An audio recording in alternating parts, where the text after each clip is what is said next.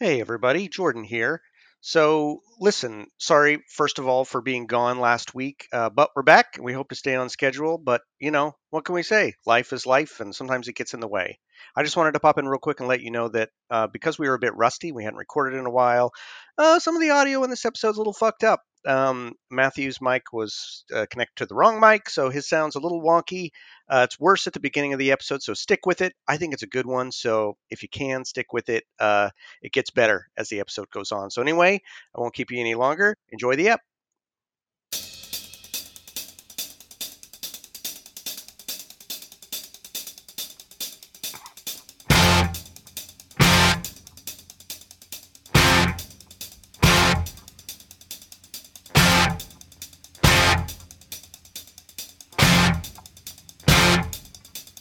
Are you getting what you Welcome want? back to No Means No Thing, No Means Nothing, And motherfuckers. We're back. you We're sorry getting for what being you gone for a need? whole cycle. We Calm missed down, our Charles. last drop. Shit's been crazy. What are you gonna do, man? I can't. It's one of the reasons I don't ever want to monetize this podcast. Aside from the fact that I just don't want to, but also I would feel worse if we ever missed an episode. So, but I don't want still to feel like pretty a bad. job. Anyway, I know Right. exactly. You're getting it for free, fuckers. But in any event, you were all very cool about it.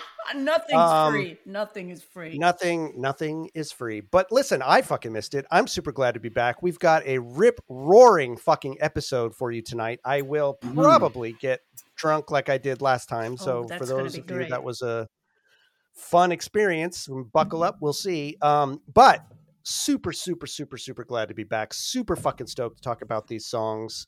You all know me. I'm one of your hosts, Jordan Flato. Who else we got on here? Me. Who are you? I'm Michelle, and I'm here to serve you fries. Nice. Thank you. Fries. I love fries. Where are them fries? I'm Matthew. Hello. I love fries. Eat fries. I also love fries. But before we eat any fucking food, because we didn't bring our lunch, we've got to talk about what we're drinking. And I We have didn't poured. bring our lunch. I get that Yeah, joke. you get it. Yep. You get it. You get it. Yep. For this occasion, because this is a very, very special episode for me, I have dumped the last of the Armagnac that I had, which I was saving, into my glass. So it's a big old fat fucking pour. Oh my god. It's the last of the Armagnac. Oh, It's probably all gonna hit right at that special song when I need it to hit. So cheers to that. And that's what I'm drinking. And from here on out, I probably won't be drinking this shit anymore because I don't have it. So I'll get you some more. nah, I got whiskey. I got 2 big bottles of whiskey I got to get through. I want to get through those first. Oh, all right. Michelle, what do you got for us? Well, I have my Guinness pint glass here, which is empty at the moment, that Braddles brought me back from Dublin, Ireland. And Woohoo! I will now open up a bona fide Oh. That was a good one. non-gizmo, That was good. non-Matthew Gizmo. Here, I'll bring it in for the pour. So the Guinness drought is over. You're able to find them now I found in your some. favorite store. Yeah, and then I did something Excellent. stupid last week. I actually found some and had some, and I had a lot of it in a very short amount of time and proceeded to puke. But we're not going to talk about that. What? We're not going to. Well, we just did. Are you opening chips on the podcast? I am opening chips because remember how I God said damn it. my friend was going to Ireland and I wanted him to get me one of those gizmos that Matthew had? Yeah. Anyways, He got you he chips always instead? gets me chips, and he gets me those little, I forget the name of them, but they're from Ireland and they're good. But then he also got me this bag. This is a very famous bag of chips over there, a company called Keogh's. And these are crinkle crinkle cut. cut, extra crunchy Guinness flavored chips with, can you see this? What is this? Guinness and oysters. Holy You're gonna give me shit about putting clam in my drink. And you put, Not No, anymore. come on, I'm going to open them up. No, don't. Oh, Jesus. Okay. I'm gonna I'm open them so up in the sorry, fucking- everybody. further Oh. away from the microphone. Further away from the microphone, please. You've destroyed our listenership. Oh, Oh my god. God, I'm so sorry, everybody. Was it worth the wait? Are you glad we were gone Oh my 4 weeks? God. Holy I shit. don't taste any oysters in here. They're very salty. Holy Christ. Well, while Michelle ruins our ears, Matthew, All right. Oh my god! Take that away from the microphone. Holy Hey, I'm shit! going to give you a bag when you. All right. Jesus, not like I farted, but I probably will later. Just wait till you hear this episode, Michelle. Oyster Then you'll fat. understand what we were doing. All right, Yeah. Matthew, what do you got for us? All right, I got from Moon Underwater, which is Victoria Brewery, the Old World Saison, and I have a feeling this is going to be one of these lightweight versus kaiju matches up because Match 'em ups. there's no way that Strange is going to let me get away with not drinking this one. From Daggerad Brewery, this is the Disco Strobe. Oh, fuck yes. Are you kidding me? Are you shitting my ass? Take it. Yeah. Take it all. Dry hop sour. They're both saisons, actually. Yeah, nice. Anyway, yeah, Disco Strobe, and this one is, I think it's a strong motherfucker. Well, maybe 7.8, and it's a 750 ml bottle, so it's like the size of the ginger ale. Yeah. No, I'm not gonna do both. No. Just no more chips. Well, I'm kind of hungry, goddammit. I swear to God, if in the middle of when I'm talking about one of my fucking songs, I am not. broke Are in you that kidding bag me? of chips. Not after that crab incident. No way. No way. Oh, this is the oyster incident. So I'm gonna oyster incident. So let's let right. Matthew make his pour. Everyone out there, make your pour. It's like lemonade. Get you milk lemonade, Disco and then It's Mr. T experience. Easy. Made. Look, he just dumped All it right. all over. Oh. Cheers to you two. It's really fucking good to be back with you, nerds. Wait, let's let Matthew get his glass. We'll take a big swig before we dive into this week's matchups. All right. Cheers. All right, everybody. Tuck in. Wow, grab that's your nice. beer. Good. Excellent. Discolicious. Mm-hmm. Okay, let's open the portcullis and see which Spartans are entering the arena for our first kaiju battle. And this, I do believe, this is a Japanese style kaiju battle tonight on all fronts, before and after the break.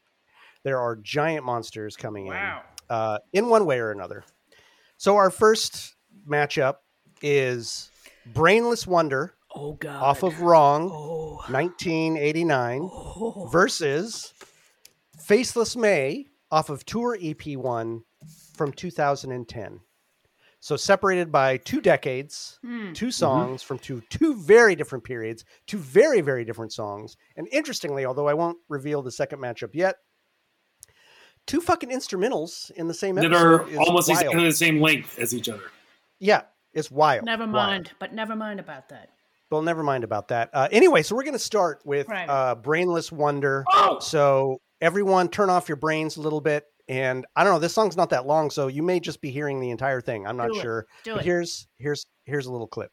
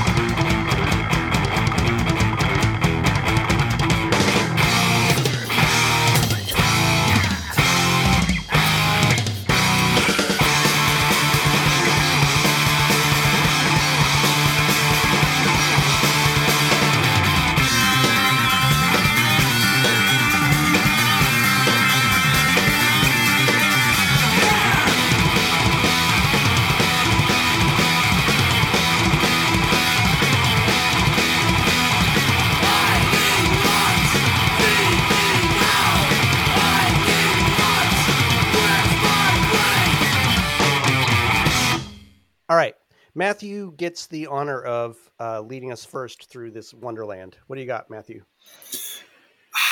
Yeah, an instrumental song off of Wrong. It is almost like a sort of gear changing kind of song from I think it's track 3, is it not? After the 1-2 punch of the tower, it's catching up in the tower. Fantastic, because it is a brainless sort of song. It's just incredible chops. It is almost lyricless, but so mostly you can talk about the music. I love how the floor tom sounds like a double kick drum. It sounds like one of these things where I don't know how John does it. That he manages to sound like he has a double bass pedal, but he does not. There's one of these songs that they play, it seems like just to say that they can or to prove it to themselves or something like that. But there's lots of little like awesome bits and pieces. There's a part where they go sha, and I don't know whether it's music. I don't know whether it's like it's a part of the song, and you would totally, if I pointed it out to you. I would, yeah. If you pointed it out, I'm sure. Yeah, but I don't know whether it's an instrument or whether it's vocals. Them actually going. Cha. Anyway, it's my googly eyes. That's what. Yeah, that's your googly eyes. Yeah. Falling out of your head. I love how the tom and bass are in sync, and then they have this sort of breakdown where they dun, dun, dun, dun, and there's like they're making these coughing / barfing sounds. Yeah, it's so great, so super awesome. So great. Of course they are. And that part reminds me of these sort of single hits of a single note. Dun, dun, dun, dun. And it's almost like they're sort of changing gears and going up a notch, because then it gets really fast in a higher register. And then down into some weird sort of hardcore, straight into a funk bass line. Yeah, sort of real fluid, liquid, kind of sinuous shit going on. During that funk bass line, the guitar is doing sort of like atmospheric, dreamy stuff. Like it could be like from a prog song or something like that. And then which is always John in the background. I don't have much more to say that, except that I love that it ends with a choked crash cymbal. And I will end there. Nice. All right, Strangey, take us down. 1 minute and 34 seconds of pure fucking bliss, googly eyes to the fucking max with this. Hell yeah. I think this song sucks. I remember playing this song for some metalhead pals of mine, and that's exactly what the hell I saw when I looked at their face, fucking googly eyes. This is a fierce, kick-ass onslaught of fury that's exciting as it is toe-tapping.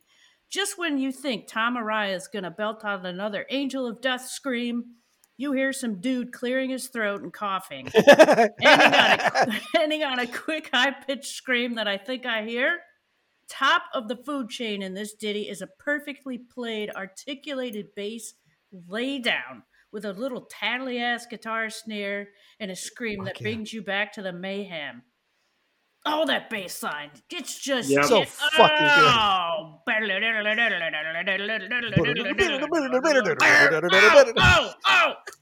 Oh, God. You could simplify this riff as 3 solid slams, but listen to the juice and triplets they throw in there. Bam, blah, blah, blah, blah, blah. Right? Yep. Oh, exactly. Enter the I need lunch. Feed me now. I need lunch. When's my break? That is My freaking break. hilarious. Yeah, and it kind of takes the seriousness out of the song, and I want to know the story behind that lunch break line. This is a thunderous throwdown that leads into the greatest song they ever fucking wrote. Yeah, well, I'm not going to argue with that. Yep. I'm not going to fight you. Not going to fight you. We'll fight later. The greatest, Fuck yeah, greatest song they ever wrote. I don't have googly eyes on this, but I should. That's what this means. It doesn't mean because they don't deserve it. It's because that's not my thing. So what I wrote instead was Thrashterpiece. It's not a happy bridge. It's It's not a happy bridge; it's a thrashy bridge. It's awesome. So this is a great fucking you bridge. are a dad, so I suppose you're allowed. Yeah. I'm allowed. I actually have my card in my wallet about it, but it is a fucking thrasher piece. This fucking thing is it toes that line. Like if you're just listening to it, you couldn't listen to this song casually, but if it's on in the background, you're not paying attention to it. There are the sign.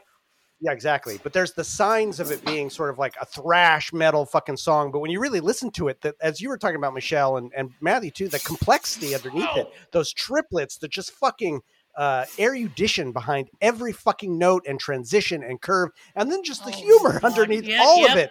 They're just taking the piss out of it. That's just sort of thing like, yeah, we're so fucking good. We can play this good and still not take it seriously. Fuck you, right? Like it's just so fucking good. And it's the perfect bridge between The Tower and Tired of Waiting. This thunderous, ponderous song, this gorgeous song, Tired of Waiting. Then there's just blistering thrash funky piece into Tired of Waiting, which is jazz. I mean, it's just this. I mean, again, a masterpiece of beauty. Of everything, but of God, what's the word I'm talking about? Of how they arrange their out. There's a word. Listen, I've already lost my language. Fuck this episode. Sequencing. That's what I'm trying to say. A masterpiece of sequencing in terms of where this falls on the album. It's fucking gorgeous. And I just the contrast between the blistering speed metal and the jazzy riffs, the tightness of it all, it's out of control. It's fucking amazing. Yeah. And of course, that ending, I need lunch, when's my break? I think there's a callback to this in Cat, Sex, and Nazis when John goes, I've come to work and I've brought my lunch. I think so too.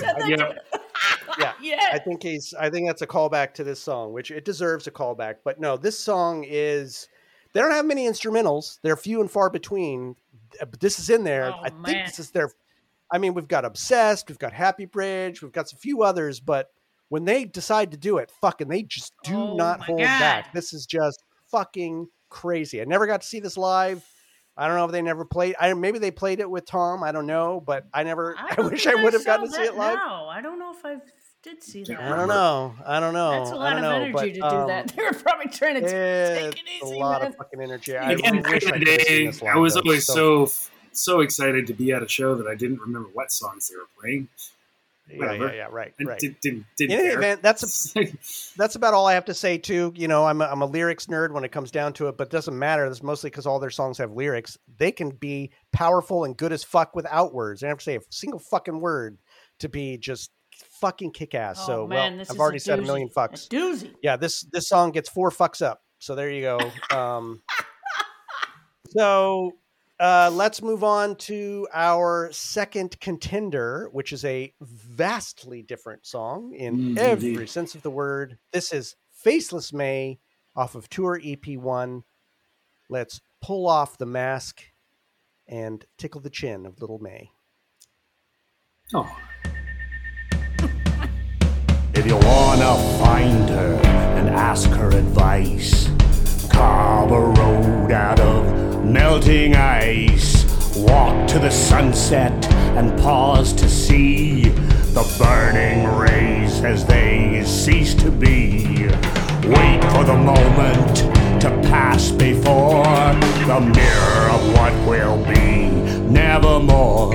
Then turn to the left and close your eyes and whisper these words to the dying light.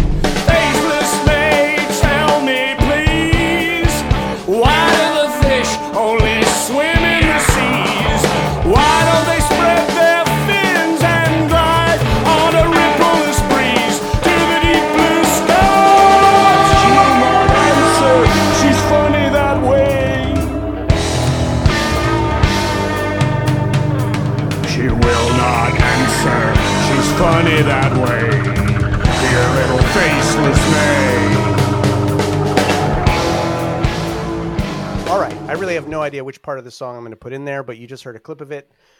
Matthew, I'm really fucking looking forward to hearing what you have to say about this song. It's so layered. Very take it away.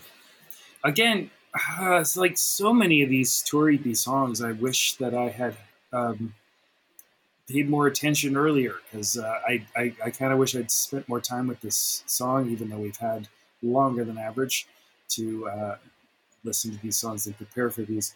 We need more thinking on this one, because again, I don't know these songs nearly as well. And but Faceless May, it is mysterious, and I think in a previous episode, Jordan, you said, yeah.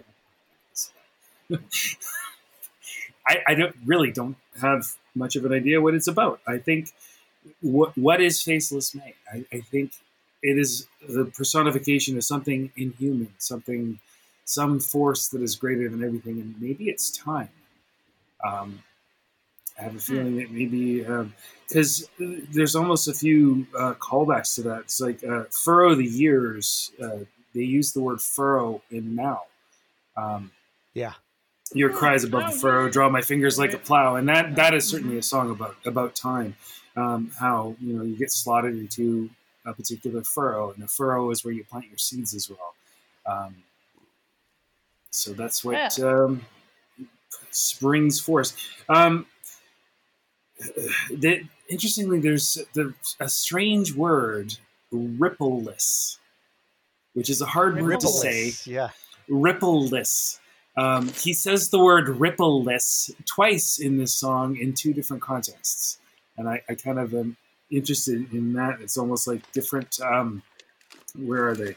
A rippleless wave and a rippleless breeze. Again, it's like this sort of uninterrupted, it's kind of interesting that we've got another song coming up that has to do with water metaphors. Or fluid metaphors, that a rippleless wave and a rippleless breeze, this sort of changing of liquid to gaseous metaphors. And then he talks about fish and why are they swimming in the sky. I don't know. It's a confusing one, and I need more time with this one, I think. What else have I got here? If she had eyes, they'd be bright and wide. Something uncorrupted and pure. It's something completely unaware. Some force that's completely unaware of everything that it's affecting. I think maybe that is more credence to it is something like time or nature or something like that. She's got a withered hand from stirring the pebbles in sand. It actually reminds me of that stick hand that sort of Mr. Happy figure has on there. Oh yeah, that guy in the album art. So maybe Faceless May is another aspect of Slade, that other side, or that maybe Slade is the part that pays attention to you and messes with you, and Faceless May is the part that doesn't care and affects you regardless of how much you pay attention. It doesn't pay attention to you because it's got no feelings. It's funny that way. Dear Little Faceless May. I always thought it's kind of interesting how Dear Little Faceless May, it's almost like a diminutive or sort of an expression of fondness, but it's almost sort of a condescending way of referring to something that is so powerful. It's kind of an interesting way, and I'm interested to know what you guys. Like that. Yeah. That's sort of where I'm going. Yeah. So it's some thing that's totally unaware of you that affects you regardless. What else have I got here? Mostly it's the music, because this is an interesting musical song. It's got a lot of different bits and pieces. So the last sort of lyrical thing that I've got in here is turn to the left, which is turn to the left and close your eyes and whisper these words to the dying light. So the left is the sinister. It's the dark. It's the sort of like the standard. Right. The left-hand path. Yeah, the left-hand path. So maybe that's it. I don't know. Turn to this darker side and sort of let it wash over you. Musically, interesting song. The bridge. I'm glad when these sort of latter-day songs where I start to feel Tom doing sort of more atmospheric stuff, I kind of get sad because I wish that I'd been able to sort of see him grab the reins in the music a little more, because he's a fantastic musician. I think he got a little subsumed or just sort of, I don't know. I can't imagine that Rob and John treated him like a hired gun, especially because he's such an old friend of theirs and everything like that. But maybe he didn't sort of really, drop his needle in the groove to a certain extent. Really, sort of this song, I think, has more. It was a big set of pants to step into, right? And like and they're such a dynamic, powerful duo. Right, it's got to be really hard to feel like you can make your mark on that, right? And his style is so fucking different than theirs. That It's this is one of the songs where it feels like sort of Tom has his mark on it a little more, and I really like that about it. And, I love the rockabilly breakdown, and then ending in a total beautiful snare roll. And there's a lot of snare kind of shuffly, rolly type stuff that goes on, and then a dialogue with Tom. It's sort of a more Tom and John kind of interplay on this song, which is kind of fantastic. But yeah, some of the guitar effects, they remind me of some of the things that, he's talking about stirring the pebbles and sand, like maybe it is time, maybe it's water eroding, and some of the guitar effects remind me of like ice and sunlight, stuff like that, glinting or sort of weaving their way through the rock. So yeah, it's a really beautiful song musically, and I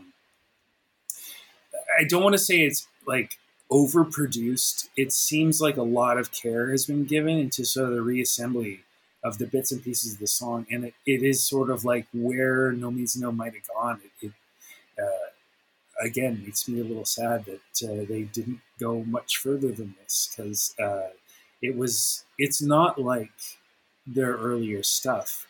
It is different, and it is going in a direction which I find really interesting, especially going back and listening to it again.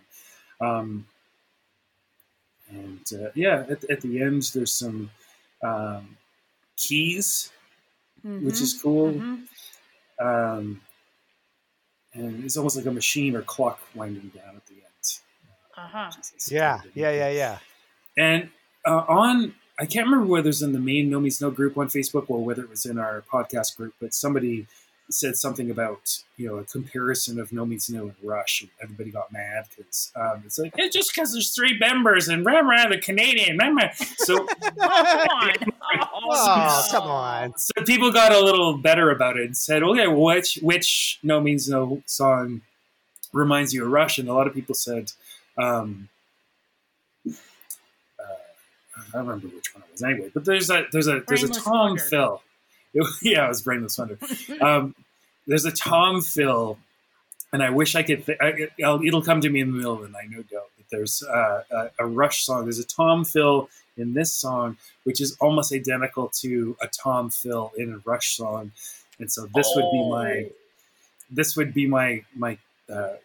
This is the one that maybe reminds me of Rush. John stealing from here and there. Yeah. Wow. Yeah. Slowly Melting. Slowly Melting is the one that a lot of people said it might remind that deserves a chip. Oh, Christ. Slowly Melting. Anyway, that's what I have to say about Faceless May. Again, I wish I paid more attention to it earlier, but I have more time to listen to it, despite the erosion and pebbles and sand and weathered hand of Faceless May. Right. All right, Michelle, opine for us. All right, you want to have some chips? No chips. Okay, I'm good. All right. I'm good, thanks. Matthew, I got 2 bags. I'm gonna save some for you. All right. Sweet. So an oystery. Awesome. Right. So I listened to a live version of this, and Rob introduced the song and asked everyone if they knew why the song was called Faceless May. John asked too, and Rob says, it's about a little girl, and she has no fucking face. It was so funny. He was just being a dillweed. Dillweed. And then John went, asshole. It's about a little girl, and she has no fucking face. It's funny as hell. This is another one by our storytelling Robs that makes me think it would make a good fucked up animated video. Oh fuck yeah! I was gonna say that actually. Yep. It's a little disturbing. The music sadly doesn't blow my mind, but it sure is a beautiful backdrop to the piece that helps paint the picture. It's a woefully lonely piece that sometimes feels a bit too stripped. Yeah, it feels a little too stripped down to me at times, but maybe that's what they were going for. I like the guitar effects quite a bit and spots where they insert cool sound effects. A straightforward piece that's heartfelt and unfeigned. He's playing up on the yeah. I don't know what it's called, but like where you the tight part behind the tuning behind pegs. The tuning pins. Yeah. Non-speaking length. You can call it that if you want to. All right. Yeah. So, Faceless May, I love this song. I think it's fucking great. I think that this is one of those songs that is the other side. So this is interesting comparison between these songs because Brainless Wonder shows their musical virtuosity and skill in a way that's uncomparable. Yeah. But they also have this ability to settle in and say, and I'm going to talk about this when we get to this next matchup, they don't have to do that to show their power. There's this other side that I think really comes from Rob. That's this beautiful contemplative side where it's like, listen, the power of this song is not there. Right. I don't need to show off musically to communicate something incredibly rich. Let me do it through this instead. And this is, I think, well, this is not true. I think there's actually several songs like this on the tour EPs, but this is the most, to me, mysterious song of the final EPs. And thematically, to me, not musically at all, but thematically, this really feels like a companion to Mary to me. Really? Okay. Yeah. How about that? And Matthew, Faceless it was Mary. interesting. Yeah. And actually a callback to last episode, and we did not mention this song. You mentioned the fact, Matthew, about how there's very few songs where they call out names. And we didn't call out Faceless May. Right, yeah. But this is one of the others. Yeah. Yeah, this is, wait, what'd you say? Well, Mary. I missed that. I don't think we mentioned. Yeah, Mary. Yeah. Exactly. And so this is one of the songs where they call out a name, which I think is really interesting. But the reason I think it's similar to Mary is that it's referring, and much like you said, Matthew, I think it's referring to that impersonal, almost cosmic fucking just nature force, this force behind our petty humanity that we want to anthropomorphize. We want to find as cute. There's this thing that, like, calling it Faceless May, this diminutive sort of like child that you want to love, but every description of her is grotesque. She would have beautiful eyes, but she doesn't. She's faceless. Yeah. Her hand is withered. Like all of these things, like he sets up, if she were happy, her joyous cries, if she were happy, but she's not. She's nothing. You can't understand her. She's not sad. She's just not happy. Exactly. She's just not happy. It's this thing that you cannot understand. It's like, and one of the things that this thing makes me think of in terms of because I do think it's nature, right? Great nature with a capital N. Mm-hmm.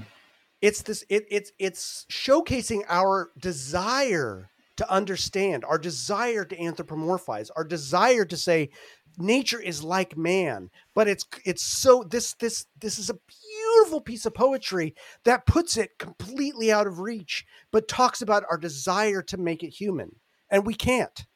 Everything about it is other, but it's always trying to bring it back to, if it were like a human, it would be like this, but it's not. But it's not. It's not like this. No. It's other. Yeah. And there's the sense of the otherness is ominous, but beautiful. I mean, I think the lyrics here, while this may not show how No Means, it does show how, and I'll talk about this in a minute, it does show how No Means No could have evolved musically on this side of it, right? Because they have other songs like this. I think the World Wasn't Built in a Day is a song that showcases, in a sense, very similar, very stripped down, but very much in the service of what it's trying to say. I think it's very much in that vein, which again is a song I love. Right. And I very much think this is Rob, but also this shows Rob's maturity in his poetry in his later years. He wasn't acting mature when that night at the gig that I saw, though. Well, whatever, exactly. But they No, they never. No, Like, you no, don't have to I lose your know. sense of humor to be like, No, right? but when they played So- it was serious. It was like they were Like, laying it down. It's Rob has always been a genius poetically, but he buries the bone deeper here. He buries it deeper. He's willing to take more poetic chances and make his shit more difficult to penetrate. And I love him for it. I think it's beautiful that he was willing to be even more esoteric in his poetry. Matthew, you pointed out the rippleless wave. That was something I was going to talk about too. There's a lot of congruities in here between sky and water, right?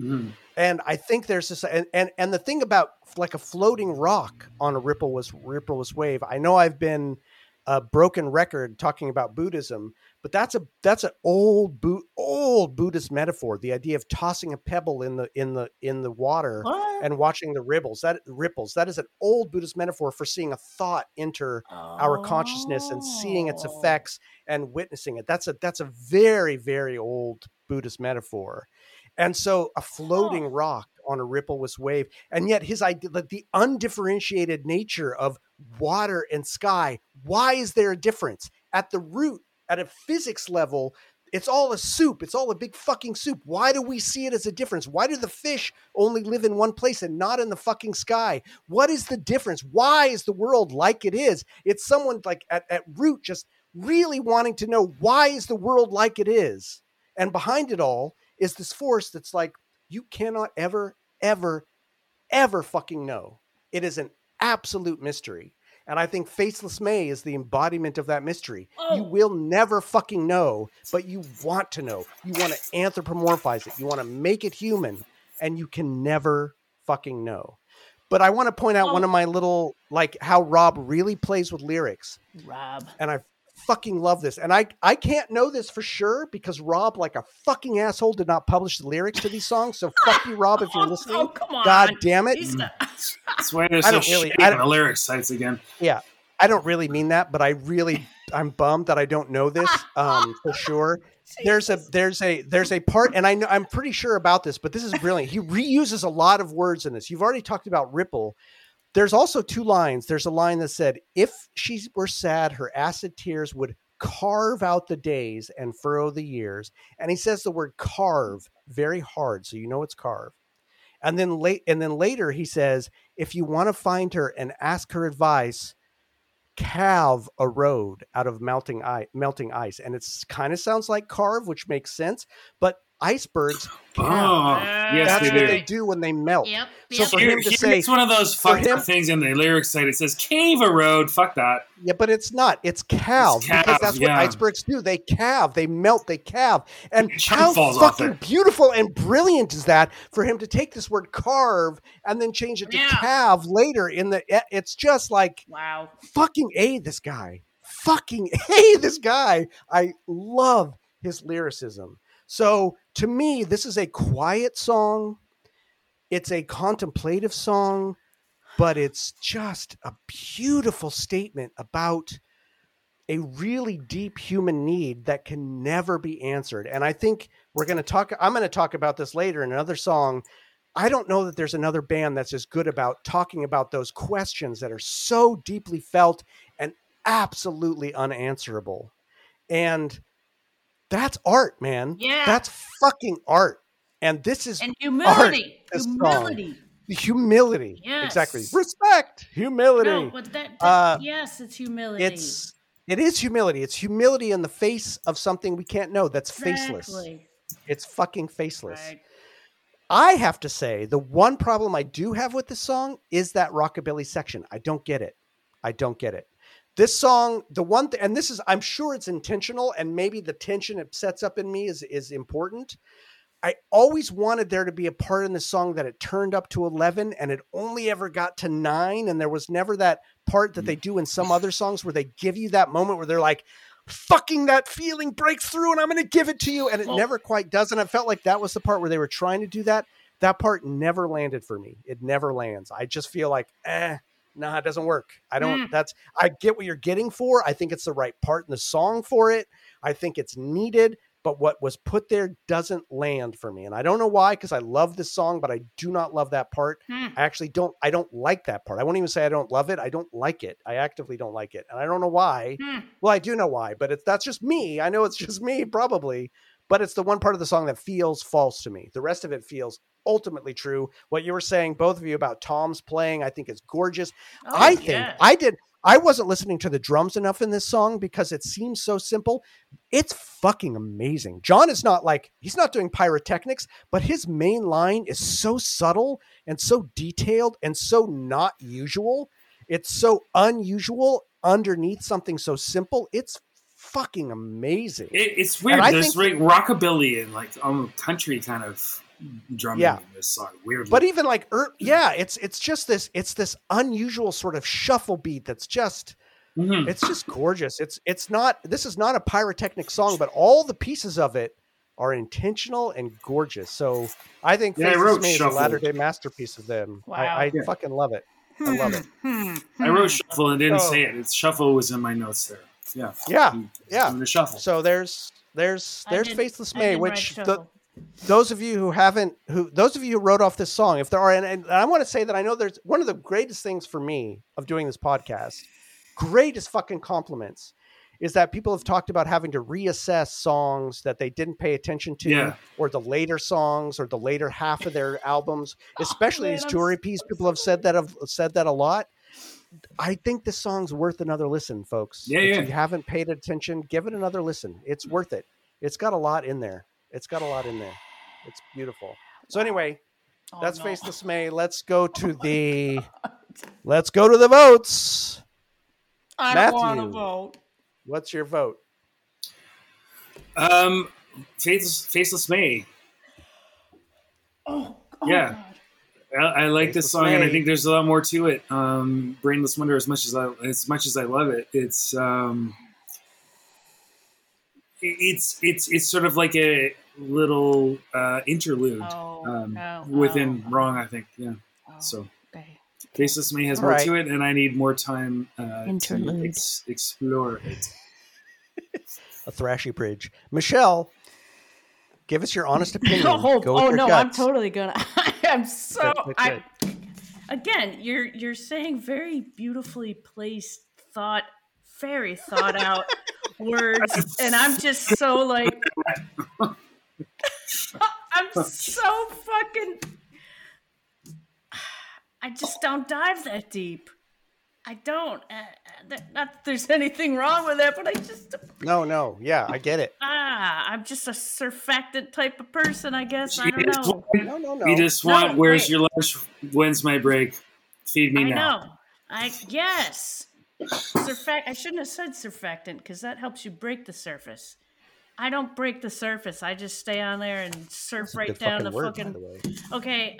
I'm Brainless Wondering all the way. Oh yeah. BW. Nice. Good. I'm glad it represents. Oh. So I love Brainless Wonder. I think it's a fucking 4 fucks up song. I think it's tight as fuck. I love it. If I were someone who didn't really dive into lyrics, it would win for me. I'm not saying this diminutively. This is not an insult. No, I mean it, because I get it. I get it, right? If I weren't listening to lyrics, it would win by 1,000 miles. Yeah. But for me, it is Faceless May, because I think it's a later day masterpiece of Rob. And I think it's one of his poetic masterpieces on that front. So I have to go with Faceless May. Alrighty. It's not as good musically. I'll put it there. Although the music serves it, but it serves something else. That music does serve it, but this serves something else. But I get it. This is no shade on Brainless Wonder, because that song is tight as fuck and is fun as fuck and is so good. And Brainless Wonder is perfectly placed on that album. Absolutely. This is the thing that tour EPs do not have. Tour EPs do not have masterful sequencing. Structure. None of that matters. That structure matters zero. Those songs could almost go in any order and it wouldn't fucking matter. Brainless Wonder has to go where it goes, and it's better for where it is. Yeah. So it wins on that front in terms of sequencing. It is a genius placement of a beautiful song. Thank you. This is not an easy choice for me. I'll put it there. This is not a no-brainer. Hey. And it would win on that front. Not a Brainless Wonder? It's not a Brainless Wonder. But I guess I gotta give it to Faceless May. It's so fucking good. Oh my god! I mean, my grin on that song is like a fucking mile wide when I listen to that song. So I feel kind of bad actually, but that's my vote. All right, Being honest, let's move into our central section. Maybe let's not make our begging quite as long as it was last episode, which was really long. But Matthew, do you want to supplicate in front of the folks about what we want from them a little bit? I think it actually worked last kind of begging because we actually got a lot of really awesome submissions. Thank you all for your submissions. Hey, Michelle, quit it. Hey, I'm hungry. What the fuck? You ate remember that fucking that juice you had with the red shit in it with the celery stalk? That was to irritate Jordan. That was it. That was to irritate Jordan. It wasn't because I was hungry. All right, fine. Thank you all for your submissions, and please send your submissions in. As we always say, it's not hard and fast by any means. We just like to provide you with some starting points. If you were to send in your submission to nomeansnothingpodcast@gmail.com, or you can send it to our phone number, which I do not have in front of me. 415-493-8630. That number again is 415-493-8630. Country code 1, so that's Canada and the United States. And it cuts you off after 3 minutes. So if you want to plan out your strategy, then please do so. So the three questions that we sort of ask or give you a starting point for is what does No Means No mean to you? What was your kind of No Means No origin story? Or if you have a wonderful story about hanging out with some buddies, listening to No Means No, the point at which you were introduced to No Means No by a girl you thought was pretty. That was me. Was me. Hell yeah. Or boy you thought was pretty. Or if you had a really good time at a show, or a really shitty time at a show where the bouncer kicked you in the balls and didn't let you in at all. Doesn't matter. Just like the hoodie. You didn't win the hoodie. That's right. Yeah, give us some stories. Those delicious stories. Thank you again for all your submissions, and please give us more of them because we do actually have a little bit of a buffer. Maybe it's because we haven't been recording quite so much, but we have a couple more. We have more submissions than we have episodes to release currently. That's right. The guilt's getting to people. I want to let you know, if you've sent something in and you have not heard your submission yet, you will hear it. Oh yeah. I'm dedicated. None of these will be unplayed one way or the other. So it will get in, and we're just trying to space them out and figure out which ones to play where. But don't worry, there's none of them that are going to sit. And I'm keeping track of all this shit. None of them will sit unplayed. Huh? Wait, what's that? He straight up has a spreadsheet. Oh yeah, I do. I have a big ass spreadsheet. Someday I'll share it. But anyway, this submission this week is going to be a red one, right? We tend to sometimes play the ones that are recorded, but we also appreciate the ones that people just send in to us because they don't want to record something, which I totally fucking get. Every time I have to listen to one of these episodes to edit it and hear my own voice, I'm like, fuck that shit. So I get it. So this week we're going to listen to Matthew read a submission from Jeff Davidson. So Matthew, go ahead. Yeah, I'm going to try not to rush because as soon as I finish reading this, I'm going to need to go water my star jasmine, so to speak. Yeah. All right. So, Jeff Davidson, son of David, Jeffrey. My journey into punk rock began with the Dead Kennedys when an Atlanta, Georgia college radio station, WRAS, Georgia State University, played Bedtime for Democracy in its entirety. As such, I became a huge fan of Dead Kennedys, and a few years later, just getting into my teen years, I began using my hard-earned money to collect albums from the Alternative Tentacles label. One of the first albums I got my hands on was the Oops, Wrong Stereotype compilation, and this is where I discovered No Means No. The Wrong Stereotype compilation album led off with a 1-2 punch of an instrumented version of No Fucking, followed by Hunt the She-Beast. Mm. Holy shit was in order, and I immediately began seeking out more of their music out. Nice. Not long after, I went to my local record store and found The Day Everything Became Isolated and Destroyed. Just the opening combo of The Day Everything Became Nothing and Dead Souls cemented their place as one of my favorite bands. I didn't think much of most of the rest of the album because I guess I was too young to appreciate the jazz influences otherwise, but that has since changed, of course. Nice. I remember seeing a review of Wrong in a Thrasher magazine soon thereafter, went out and got the album, and have since been known among my friends as the guy who likes No Means No. Oh, You nice. can blame me. Down the rabbit hole I went, and they remain my favorite band of all time to this day. Nice. Oh, yeah. I will Proud say, of it. however, that the fact that Histonol only released 2 albums is one of the greatest tragedies in music history. Hey, Andy! Fuck yeah. Hey, Andy! Come on. What are you doing? Andy and Scott could be contenders. Whoa. What does No Means No mean to me? Their music has been there with me through everything. Mm-hmm. Tough times, breakups, moments of absolute joy. And in my moments of doubt and hopelessness, I have always been able to summon Victory as a personal anthem, and I will go out on a limb to say that Victory is my favorite song of all time by the band. Oh, It nice. has really helped me through a lot.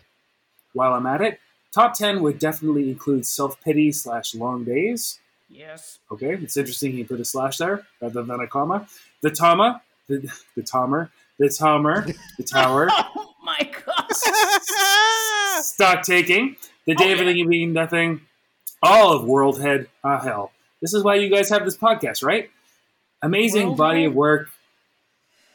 No, is it? Okay, anyway. And impossible to choose even 10 favorites. Fuck. Mm-hmm. Just a I little agree. aside here. When I ask people, what's your favorite band? What's your favorite song? And I know they like music. This is my standard little thing. Is like, what's your favorite band? What's your favorite song? Whatever. That's hard to answer. So I always say, name a band that you would put in your top 5 70% of the time that people ask you that question. It's easier for people to answer. Desert Island Discs. Yeah. The only time I got to see No Means No was in, I think, 1994 when they opened for Alice Donut. Opened for it? Okay, so alongside Yeah, Ultra they did. Day and Mm-hmm. Atlanta. Mm-hmm. Oh my God, what a lineup, right? It may have been the only time they played Atlanta as far as I know. I don't think that's true, but okay. I believe this was right after Tom joined the band. Of course, Ultra Day was absolute chaos, and I remember No Means No opening with Now, and really the only other thing I recall is sitting down with the drummer of Alice Donut, Stephen Moses, and predicting as much of their set list as I could. I'd seen them live several times. And Rob Wright playing pinball in some grungy red sweatpants, but I was too shy to approach him. Great show either way, and I regret that was my only live show with the band. As a final aside, since I just listened to the episode with Self-Pity / The End of All Things, there is an older version of Self-Pity on the Last Call Vancouver Independent Music compilation where Rob does the vocals, and I should know that myself. I have it. It always stood out to me because of the way the track ends. Of course, on the US release of Sex Mad, it transitions into Long Days, a transcendent combo. Good adjective, dude. Right. I definitely would have appreciated the UK version when the drums in Self-Pity just stop and the album finishes. Beautiful. But in the Last Call version, it goes straight into a song by Work Party called The Work Song. It's an interesting change of tempo, and if you listen to it, you'll never unhear it, for better or for worse. Anyway, thanks for this. Thank you. And I look forward to many more episodes. Oh, nice. Yay! All Thank you, right. sir. Raising our glass. That was excellent. We really, really appreciate you writing in, Yes, Jeff. thank you. It's fucking great. This is probably one of my favorite parts of this fucking podcast is hearing people's Yeah. stories. No, totally. It's so great. So please, I plan on trying to keep this long after we're done, which is we got to probably been another couple of years, and that's the rate we're going.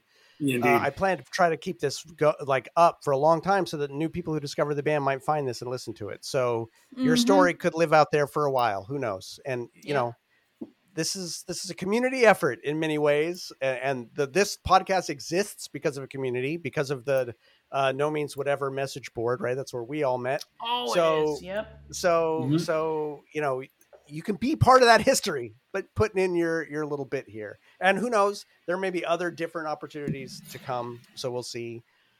But thank you. Thank you to Jeff and to everyone who submitted. Really, really, really can't thank you enough. All right, so we're going to do what is now a No Means Nothing tradition and have a little tinkle. And we'll be right Are you back. going too? Oh my! You're going to leave me here again by myself? I am. You can either talk and I'll leave it in, or you can be silent. Sing them a Silent, song. and I'll cut it out. It's up to you. I might have I'll another determine. No Means No story I can talk about. Sure. Hi, everybody. Now that the guys are gone, we can talk about feminine things. Just kidding.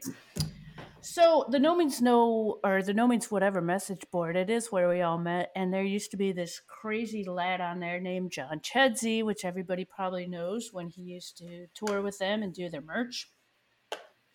And let me see, they were doing a gig in New York City, and I was living in upstate New York at the time, so it came down to it. And I got a hotel room in New York, and I let John stay there, separate beds, of course. Anyways, this motherfucker snored so loud that I took my earplugs from the gig out of the garbage can, stuck them in my ears, and went and slept in the bathtub in the fucking hotel room. Okay? It was that bad. All right? So the next morning, after I got out of the goddamn bathtub and went into the bed that I didn't get to sleep in because of the tree SAR in the room. I paid for the fucking room too, by the way. Anyways, it was all worth it because the next morning, Rob and I think it was just Rob and John. I don't know where Tom was, but Rob and John came up, and what the hell was that? Sorry. So Rob and John came up, and Rob saw that I had a Starbucks cup of coffee, and he was like, "Oh, you got a coffee?" And I'm like, "Here, have some." He's like, No, that's all right. No, that's all right.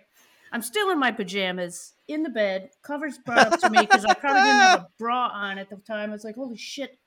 So Rob comes in there, and I realized my Starbucks cup of coffee had 2 cups under it.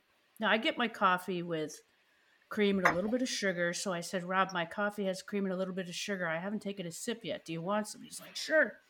So I took out my cup, found the empty other one, and gave him half. And this was at a time when Rob still liked to watch golf, as far as I knew. So he was sitting in the hotel room with me, drinking half my coffee, and I put the Golf Channel on for him. And just sat there looking at him going, oh, okay, here we go. Jesus Drinking fucking coffee Christ. with Rob, watching golf. I cannot in my even pajamas. fucking Yeah. deal with this. Yeah. Oh man, that is a good story. Yeah. I only heard part of it. The part I heard was good. I cannot wait to go back and listen to the part rest you of it. didn't hear about me sleeping in the bathtub? Yeah, you'll Yeah, hear that later. I'll hear that later. I can't wait. In the bathtub is where, you protect yourself from, gunfire, a nuclear blast, and John Chedsey's snoring. John Chedsey's snoring. Hey, John, I hear you, man. I am a absolutely Mesozoic snorer. I am like Cretaceous level snoring. You're taken care of, man. Get I that do. shit I have. off your face. I have a fucking machine. Do you? Do you have the CPAP machine? No. I don't have the CPAP. I have a machine that's like a little a little inflatable bladder that hears my noise, so that if it hears me snoring, it moves my pillow up and moves me. Shut up! No, I do. Dude, What? there's a surgery you can get. Like, talk to your ENT. Yeah, it's just. It's probably your wife putting the pillow over This your is the head. United. This is the United. This is the United States. That will bankrupt me, Matthew. Thank you. Oh, of course. Yeah, sorry.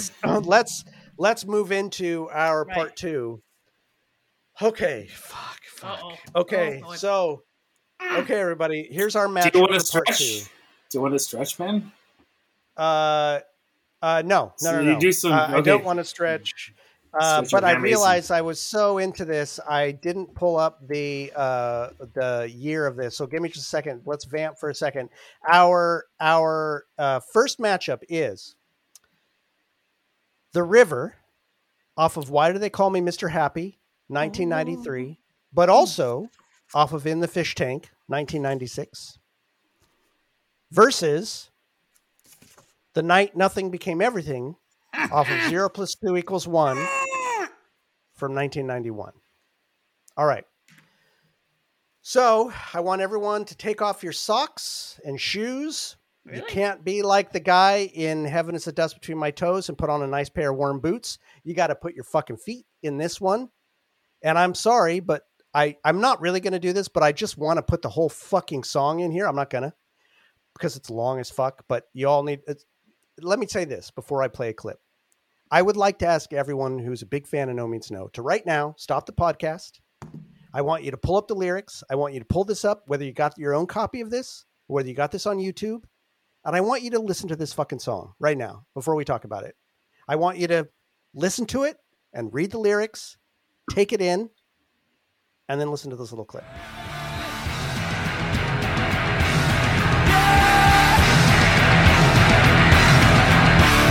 I can see you're not very strong as the current sweeps you by me, and I can see your head going down as helpless your cries find me. Help me, save me, lend me a hand, pull me out, save me, give me your hand, pull me out, I would save you, give my life, but it's already sacrificed to the river, to the river, to the river, to the river. It's gone. It's gone. Drifting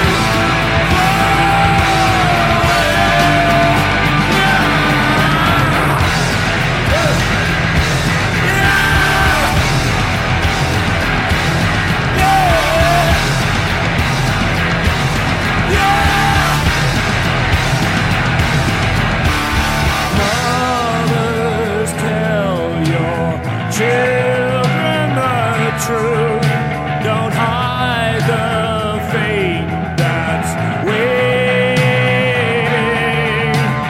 When you're born, you start to drown.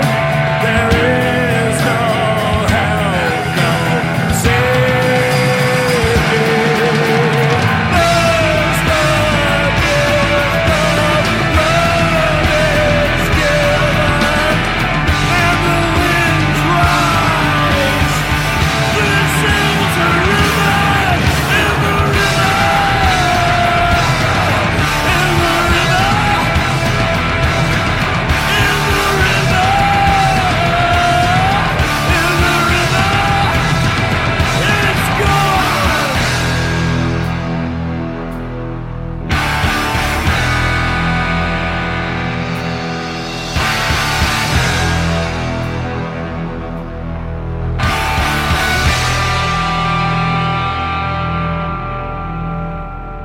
All right, we're back. So I'm going to go first, a little bit behind the curtain too. I was a bit of I was a big asshole on this.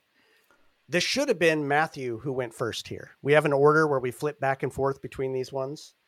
And I asked these guys if it would be okay if I break the order and went first for this and fucked up our order and went first on the river.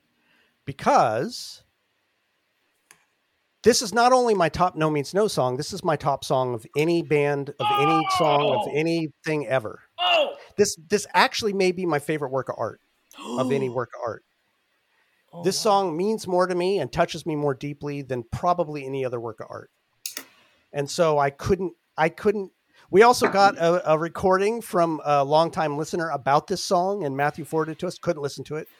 I'm not going to listen to it till I'm done. yeah. This is also really hard because I find another little bit behind the curtain. I find it's hardest to talk about the songs I care most about on this podcast. The songs I really care most about. I have so much I want to say, and I absolutely hate what I've said about it when I'm done.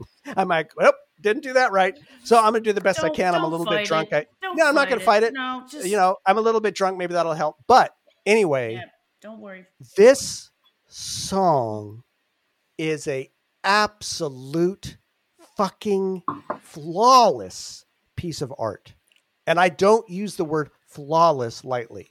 I think every element of this song is perfect.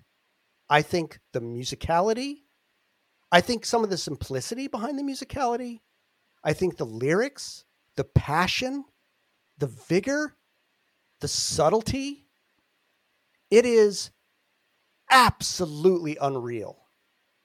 Absolutely unreal. To me, this is the fulcrum around which all the rest of No Means No circles.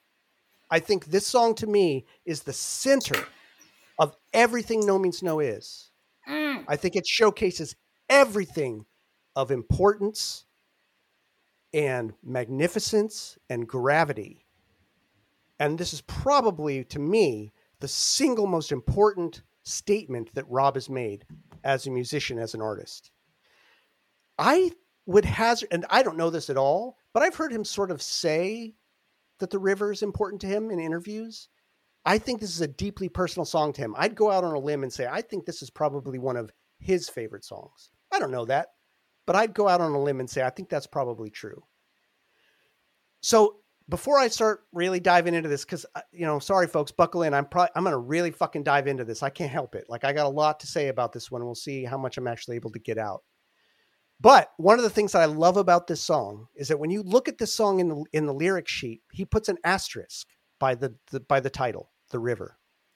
And the asterisk leads to a little note down at the bottom that says, the river, that which tears apart, cleaves, or separates.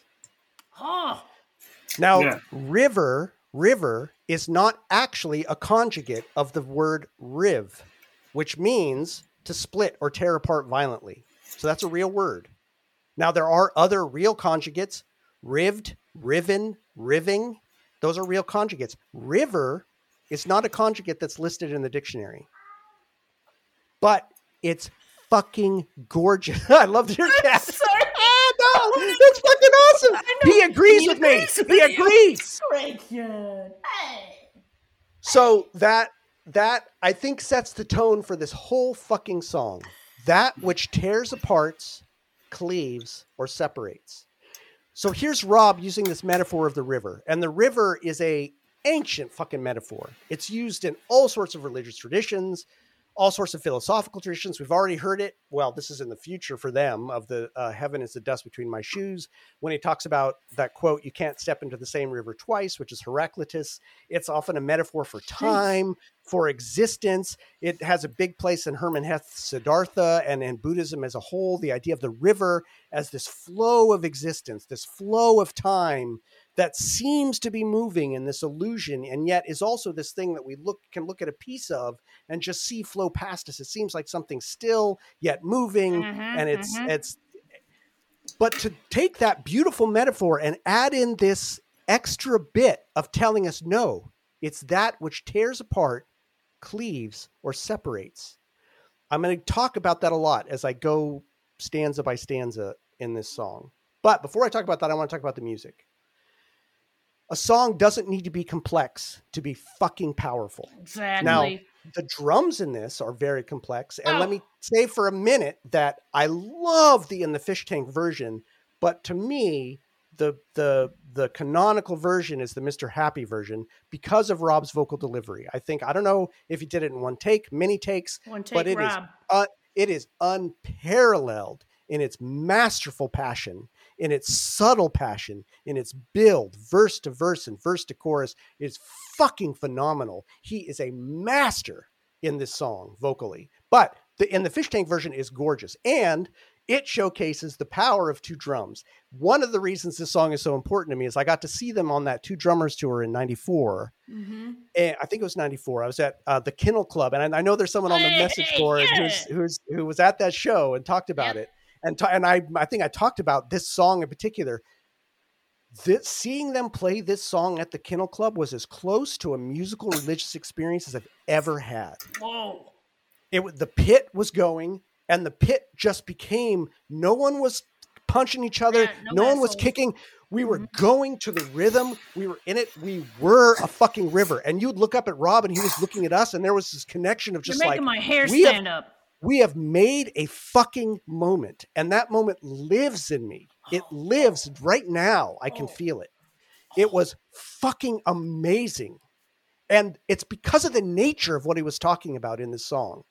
It was, again, one of those moments where what he's talking about, how they're playing it, how he's singing it, and what our bodies were physically doing in space. It was like, fucking A, like this is it. This is what art means. Like, this is what you do with art. This is what you can do with art. Mm-hmm. Mm-hmm. And I think this song, it's, first of all, it sounds like a river, right? It's got that sound, that Yep. flow. And this is a song where, like, the drums, that pure power, Rapids. this song takes over the rhythm of my heartbeat during its song. It becomes my autonomic nervous system. I no longer control my own heartbeat, my own breathing. The pace, the inner pace of my body becomes the rhythm of this song. Oh, man. The power of it reaches in and just fucking takes over all of those systems inside. And everything in me is just in line with it. There are other No Means No songs where I can love them, but sometimes I can listen to the background and I feel my mind wandering. Never with this song. Always my full attention. And anybody who's studied attention knows that you may think you can pay attention. You fucking can't. You really can't pay attention for longer than 5 seconds before your mind wanders. This song captures my attention every fucking time, fully and completely. Not just my mind, but my body, because this is one of their songs that grabs not only my mind, but my body and my feeling. All the parts of myself engage fully with this. And I feel that Rob is fully speaking to every fucking piece of me flawlessly. I want to talk about how I'm afraid to play this song for people. This is the song I most want to play for people when I want to introduce them to No Means No, because it means the most to me, but I'm afraid to do it because if they don't like it, I'm going to look at them differently. I'm going to go, You got to work your way up, man. I know, but it's one of those things that's like, I can tell a little bit of, I know, no, this is not true. I can't tell something about someone if they like this song, but I'll know that they have something in them that's the same as something in me if they love the song the same way I do. And so I'm afraid to play the song to people, but I, on the same point, long to play this song to people because it's so intimate. So a little bit more about the music. Structurally, I think the verse to chorus build in this song is fucking genius. The way Rob plays that, it's repetitive, but it builds, even the chorus builds, and then the way it moves into the verse is so smooth. I mean, the chorus is so smooth. There's no distinct cut. It just is naturally into it. And then the chorus has a build each time where the chorus starts with you think his shouting of the river can't get any more intense. And then suddenly he butts off with another line that's different in every chorus that builds even fucking further. It takes you even fucking further. And it builds musically and vocally. And it's like, fucking hell, I cannot think of another song that's got a more natural verse to chorus build musically and lyrically that's just fucking gorgeous. It's gorgeous. It's gorgeous. It's gorgeous. Leather lungs. Leather lungs. Oh my God. Oh my God. Oh my God. All right. So let me talk. That's all the passion. That's easy for me to push out. Let me try to talk about the meaning a little bit more. This is the hard part. So there are these different verses, and I think each of these different verses talk about a different part of his thesis here. And I think this is a deep thesis on the nature of being a human being in the world, of being in reality itself, of being a being, just being a being. What does that fucking mean, to being a being? I don't know of a lot of other bands that talk about just the nature of being a human being and the fucking absurdity and mystery of that on as fundamental a level as No Means No does. Exactly. And this is that statement. This is the crux of that statement for me. So you've got this first verse. Starts off, when I speak, the words I repeat are lost within this roaring.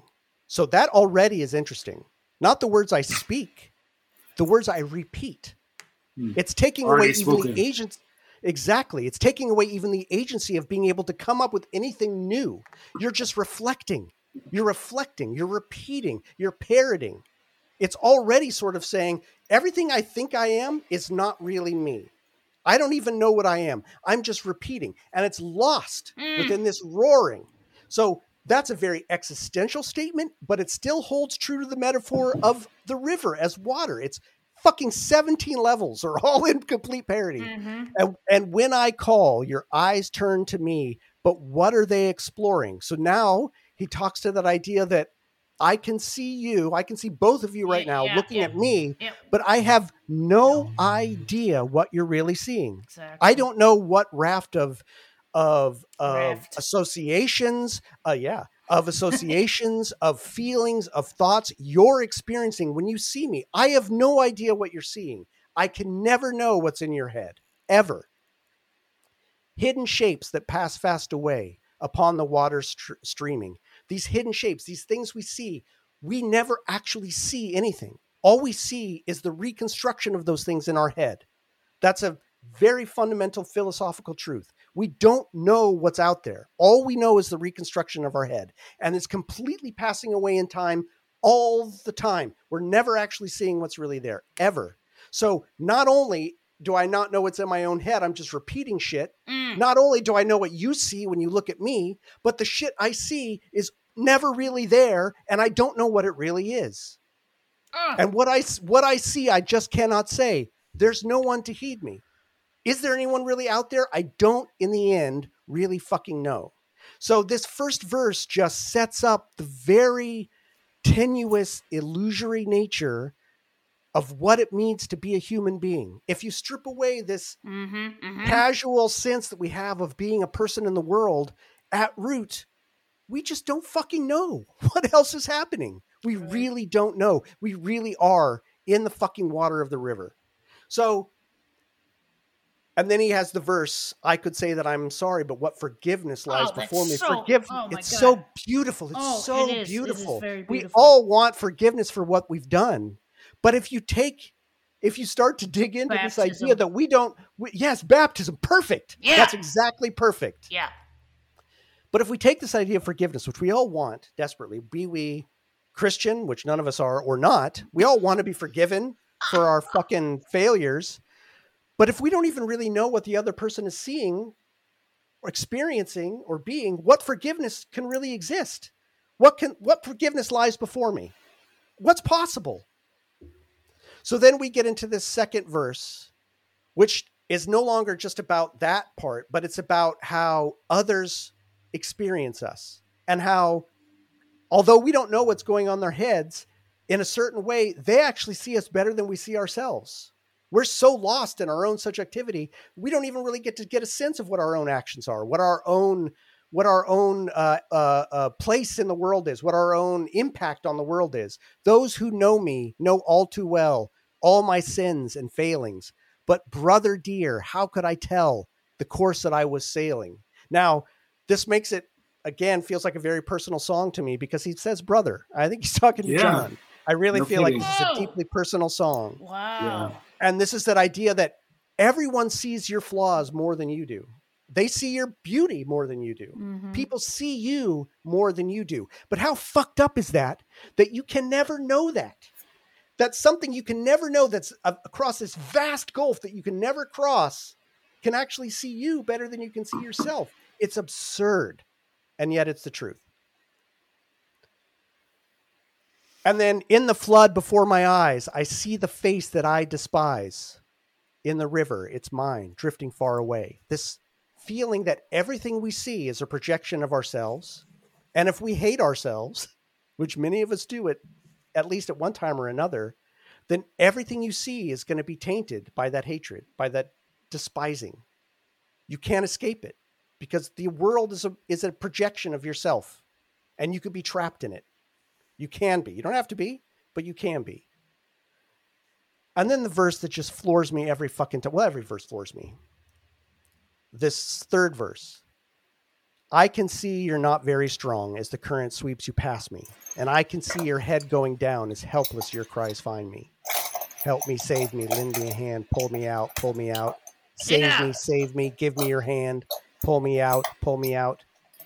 First of all, the way Rob sings that, Oh my god. fuck So me. plaintive. Holy shit. Save me. There's a moment in my life while this song is a fulcrum for No Means No. There's a moment in my life that's a bit of a fulcrum in a different way. I think I've already talked about it, so forgive me if I am repeating myself here. But there's that?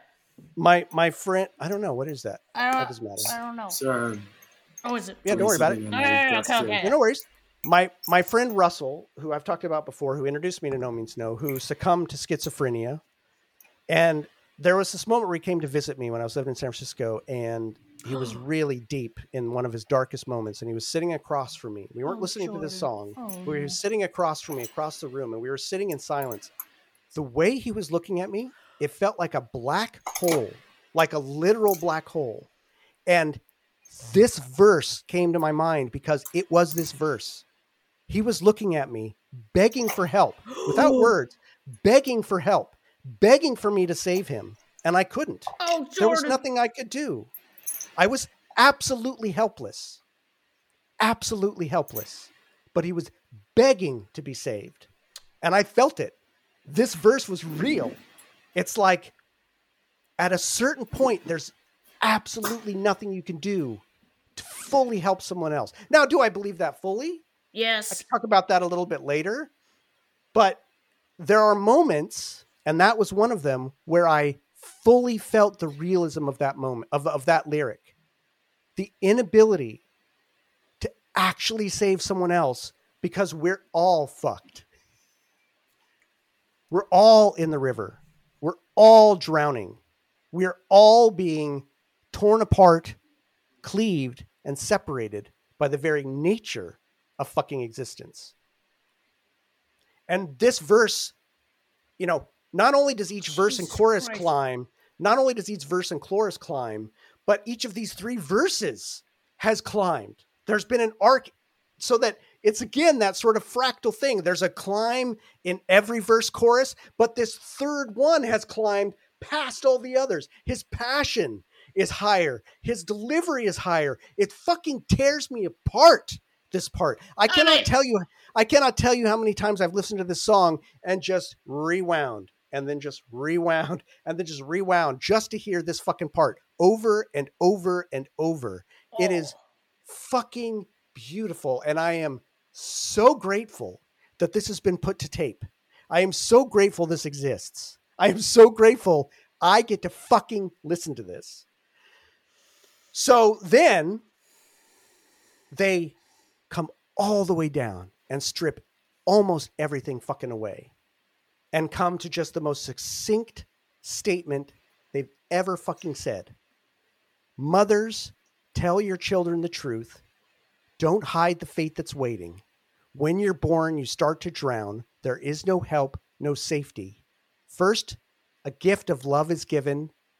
Then the winds rise. The sails are riven. That is fucking gorgeous poetry. It is so true. And while some may hear that as something very dark and sad, one of the things I love about No Means No and about this song in particular is, yeah, there's a part of it that is sort of dark and sad, but it's also absolutely beautiful because it's truth. And truth is fucking beautiful. Beauty shouldn't mask truth. And all of truth is not going to be fucking happy. Some of it is going to be deeply existential. And when you can touch something that truthful, there's a beauty beyond aesthetic beauty. And he finds aesthetic beauty in the song, I think, in spades. But that verse, I think, is such a gorgeous distillation of that. And the way that the music comes down quiet and then builds and builds. And to speak musically again, the use of the fucking China cymbals of this. Yes. It's like, He's riding the horse. it is fully taking over my body. They and sound my like feelings. waves. That's what I wrote in my notes. They sound They like do. waves. It's waves. It's Yep. waves. It's the rhythm Yep. of the body. It's the rhythm of the waves. It's the heartbeat. It's the rhythm of the world. It's the rhythm of fucking truth. It is the terror of the situation And it is so gorgeous. And one of the paradoxes of this is in this song about how impossible it is to know what else is out there and to actually reach and actually help somebody. Rob has written a song that actually crosses that gulf and actually reaches me and actually helps me and actually transmits something. So the song is a paradox to me. It's a song that perfectly encapsulates one of the fundamental realities of the world, while at the same time putting it to the lie, because there is something so real that has reached me through this fucking song that will never leave me, that it makes me realize that art really can cross the river. Art really can go from one void into another and make a connection. I don't know Rob. I've never met him, but he gave me something here that I will never forget, never not live with, and never not be eternally grateful, because it is so sincere. It is so majestic. It is a powerful rope thrown to a drowning man, and I fucking love him for it. So I'm sure there's a million other things I'd want to say, but that's the end of my screed. If All right. you expect me to follow you after that, Fuck off, Jordan. Jesus. You're- I'm sorry. You're that- fucking this song is one of the reasons I wanted to do the fucking podcast. I'm sorry. I talked to you about having splitting a coffee with Rob in my pajamas, and you lay down this shit. You know what? One thing I'd never be able Go to fuck do. yourself. I'd never be able to say any of that to Rob's face. So, like I would have just been like, "Hey, my coffee." But you know what? You gotta have your door open to accept that shit, right? Well, and yeah, you got your door's open. This song, I don't know, man. It's a. I mean, it's I beautiful. get Come on. I get choked up. I don't get choked. No, not many No Means No songs choke me up, but this song chokes me up. I get actually like super emotional by it because of what it For touches, real. the Yep. chords that it touches. So anyway, I'll back Yeah. off. Go ahead. Rip. I'm not gonna say shit. Go fuck yourself. It's like no. What do you think of this song? What do you think of this cool song? and the goddamn drums and the bass. Said Rob. Okay, thank you. I'm not saying anything after that. You gotta say something. Okay. Thunderous stuff. No. All right. Floor toms and crash cymbals belt out the song into your nards, like Jordan just said. And Rob sounds like a man alone preaching to the masses. While the music is on the simpler side, I don't mean anything bad by that. It is I hear you. It's true. It is a colossal accompaniment to the delivery of the massive message that Rob belts out. I think the song is in 6, and I imagine a waltz of frantic listeners dancing around him. The build-ups are gloriously crafted, making the whole song sound like it has huge waves in it, even though it's called The River. It is a fan favorite that engulfs the listener with bombastic beauty and is a very respected piece for its theme and meaning. Beautiful. Thank Beautiful. Thank you. Not, All right, Matthew. not like yours, but, you know. All right, you're up, Matthew. Well, I should just say that I was so engaged by your. Yeah. I've been looking forward to listening to it, but I also had to pee real bad, and I had a 500 milliliter yogurt container that had screws in it. So that was the noise that you heard earlier. You dumping up the screws so I could pee into the yogurt container. And my urine. I know! Wait a minute. Oh, my God. Did you just take a picture? Did you just pick? Did you? Oh my God, baby! It was the only receptacle that was closer. Yeah.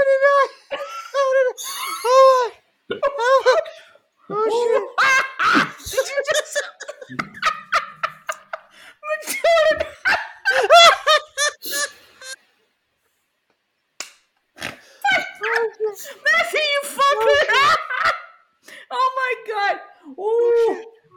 Ooh. I needed that. Matthew, you asshole! Wait a minute. That makes me a little hungry. You better have a chip. Oh no! Oh no! Hey, fuck off, man. This is a big night. It's a big night All right. for the host. Yeah. It's a host big night. Matthew's coming over to my house on Sunday, and if he pisses in anything other than my toilet, we're gonna have a word. Well, what about your front garden beds? You live on a nice cul-de-sac. No, there's a door right outside there. You go piss where you're.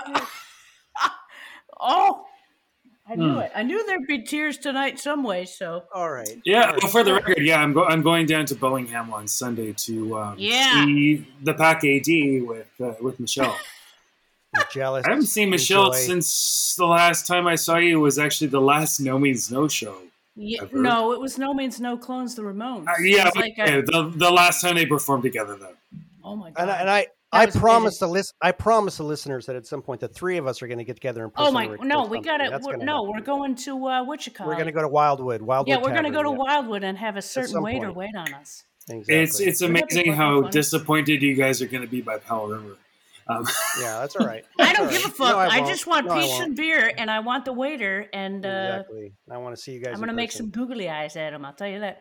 Matthew, All right. Do you want to go dump your deposit? I was going to say, do you want to No, dump it's your fine. urine before you? Yeah. Yeah, it's fine. No, it's It fine. takes a Will while you- before it gets smelly. You seriously? like- Oh my god! I have it's- not laughed it's- that hard in forever. It's the kind of urine that after you've been drinking for a while, it's just kind of odorless. Just 'cause clear. mixed with water. Just clear. Yeah, exactly. Okay. Oh. All right. Wow. All right. All right. Wow. Let's back on track. It's over Back there, on sitting track. in the middle of the floor over there. Nice. Don't. Oh don't my knock it over. god! All right, Matthew. Yeah, So- Matthew, what do you have to say? What do you got to say? So I about don't this? have to trip over it. Yeah. Okay. All right. So, this song is like a concrete poem or a sound poem. I don't know. It's been a long time since I did my literature degree, but there's a term, a poetic device or poetic where the structure, the sound of the song itself or the poem itself represents what it is, and that's what this song is. The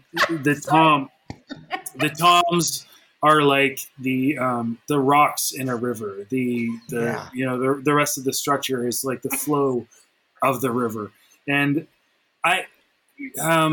if you look at the geography of British Columbia, I think like maybe because like nobody knows from here, maybe there is some maybe more of a connection. If you're from a real sort of flat topography in the middle of a place, or you're from near the Danube or the Saskatchewan River or the Ohio River or something like that, you're used to sort of a flat, wide, meandering kind of river.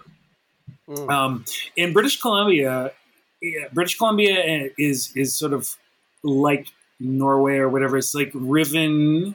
I'm using that word on purpose. Like riven with deep fjords. And a lot of our rivers, we have a lot of really, really powerful rivers. Like you get a river, it can be wide and shallow, like the Mississippi or whatever, or it can be narrow and deep. Like the volume is the same, but it's much, much deeper. And a lot of the rivers in British Columbia, like Vancouver's in the delta of the Fraser River, so it is a little bit wider and flatter.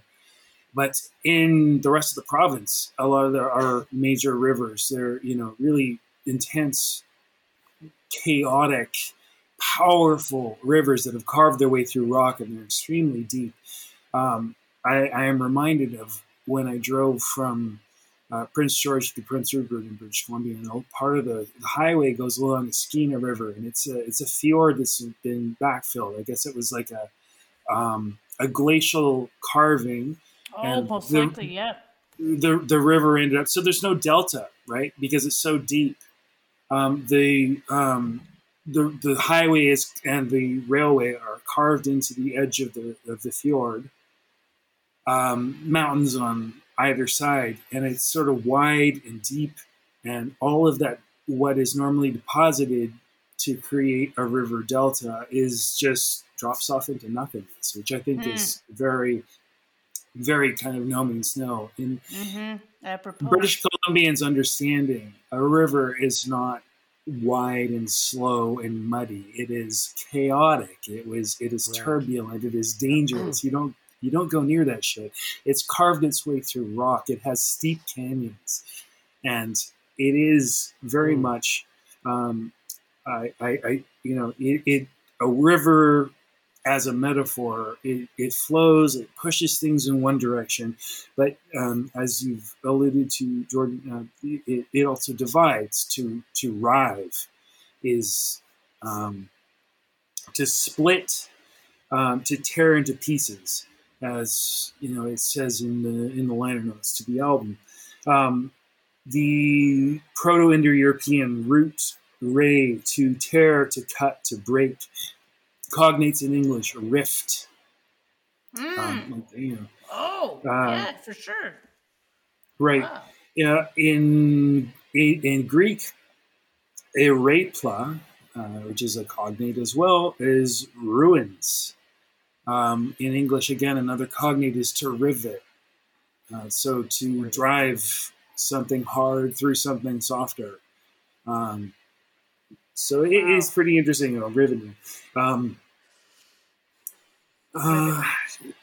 I wrote these notes like 3 weeks ago, so forgive me for being a little disconcerted and disconnected. This music is a torrent. As I say, it is, the song feels like what it represents, or what the title is. Exactly. What artistry, songwriting. Absolutely. I haven't even gotten to any of the lyrics. So again, it's sort of nautical metaphors that sort of come up so often in No Means No. Let's see here. I talked about the Schooner River. I talked about Toms being like rocks. I told you, music is a torrent. I think it's also, put on your oxygen mask first before trying to help anyone else. I have my own problems. I have to deal with them before I can help you. Right. And that's sort of part of the lyrics. Where is it here? I'd save you, give my life, but it's already sacrificed to the river. It's gone. It's gone, drifting far away. Exactly that. It is it's a powerful idea that, as much as you would love to help someone else, you'd love to pull them out, you'd love to give them your hand, you are yourself being pulled along by these forces. You're being buffeted by this force. You're being dragged across the rocks. You are, tearing with your fingernails at the shoreline, being carried along. It's interesting too that he uses the where is it? Then the winds rise, the sails are riven. Yeah. Yeah, and riven, some people may know, I think probably more people than not know the word riven from the video game, which is the sequel to Myst from around 1995 or so, where it is like a splitting of reality. That's sort of the theme of it. But when the winds rise, the sails are riven. It is, especially for somebody like myself who grew up in a coastal region, some experience with sail. When your sails are riven means split. Your sails are no longer effective. You have no longer, you have no control anymore. But it's still going to push on those sails. You don't have control over the sails, but the sails are still being pushed. My God. Yeah. Just like you described, Jordan, with Russell. Exactly right. Oh, honey. Mm-hmm. Oh. Yeah. Oh, man. So when you're born, you start to drown. You are in that current. You're in that press of wind. that you don't have a lot of control. You're just doing your best with your riven sails to draw them in. There's forward motion is gone. Your agency is lost. All you can do is batten down the hatches, so to speak, and go where the river takes you. Go where the winds take you. The music is a torrent. The toms are like rocks in the river. The guitars sort of descending. The riffs are the same all the way through. Like I say, it's not, or like has been said, it's not super complex, but it is the repetitiveness of it is predictable yet chaotic, just like a river, especially in this part of the world, especially at flood time when the rivers rise. Again, just if you've never been to a mountainous part of the world where the rivers during the summer, like before the melt or after the melt and everything, they're sort of slow. Mm-hmm. You can kind of float around in them. But when the melt's happening, when the rains are happening and everything like that, it can be within your river canyon. It can be like meters, tens of feet, like deeper and dangerous, and you don't want to go near it. But you want to be next to it. You want to look at it though. You don't want to. You want to look at it. You hear it. It's deafening. But that a river is entirely changeable. It's it is always the same in that it's always going the same direction. Depending on the conditions, it can be extremely dangerous. It can be extremely. You can splash around in it in certain parts of the year, and other times go anywhere near it. Like even put your foot in it, it will pull you in and kill you.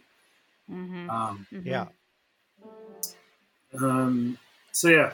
Anyway, that's about all I have. I don't know if I can follow Jordan, but that's what I got to say about the river. Yeah, that was great. All right. Anybody got a pee? I do again. All right, wait. Let's let Matthew fill up another cup. Can I go pee too? And then Jordan, will you talk while we pee? Or no, I think we'll make a little break here. Go ahead, guys. All right. I'm gonna pee. I'm going pee. All right, everybody. I'm probably gonna cut this out. We're gonna talk about another song pretty soon. But man, you know what? It's fucking hard to talk about the songs I like the most. I'd love to hear what Matthew and Michelle have to say about these songs because it's, these have been going round and round in my head forever. I know there are other people for who The River is the best song. While they're gone, I'm going to go ahead and just say this.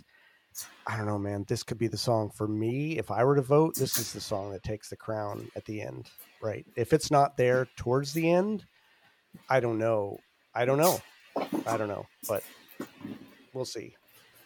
All right. I was going to say something I forgot to say. It's gone versus it's mine. Right. Yeah. Never got to talk about that, which is, I see the face I despise in the river. It's mine. It's mine. And then I would save you, give my life, but it's already sacrificed to the river. It's gone. It's gone. It's gone. Again, I implore all of you, if you're someone who was not obsessed about these lyrics before, and doesn't obsess about lyrics, listen to that song with the lyric sheet in front of you. Just do it. It's not. This is not like Mary or 0+2, which is like a Byzantine song that you kind of have to really dig into. I think the guts of this one are right there on the page. So I encourage you to do it. I think it's worth it. All right. So let's move on to our second pairing. And in one of my favorite my hands. Did you, Matthew? There you go. Of course not. We're boys. One of my favorite things about this terrible machine that we've set up are these weird parallels and symmetries that'll set up for us sometimes. I feel like the two parallels here in these matchups are strikingly weird. Yeah. Deep, slower, contemplative song with a weird, thrashy instrumental. With a kind of nature theme. I mean, what the fuck? And so our second song in this matchup is The Night Nothing Became Everything. 0 + 2 = 1 from 1991. And again, this one's pretty short, so you'll probably hear the whole thing. So let's go ahead and take in the night and see what we think.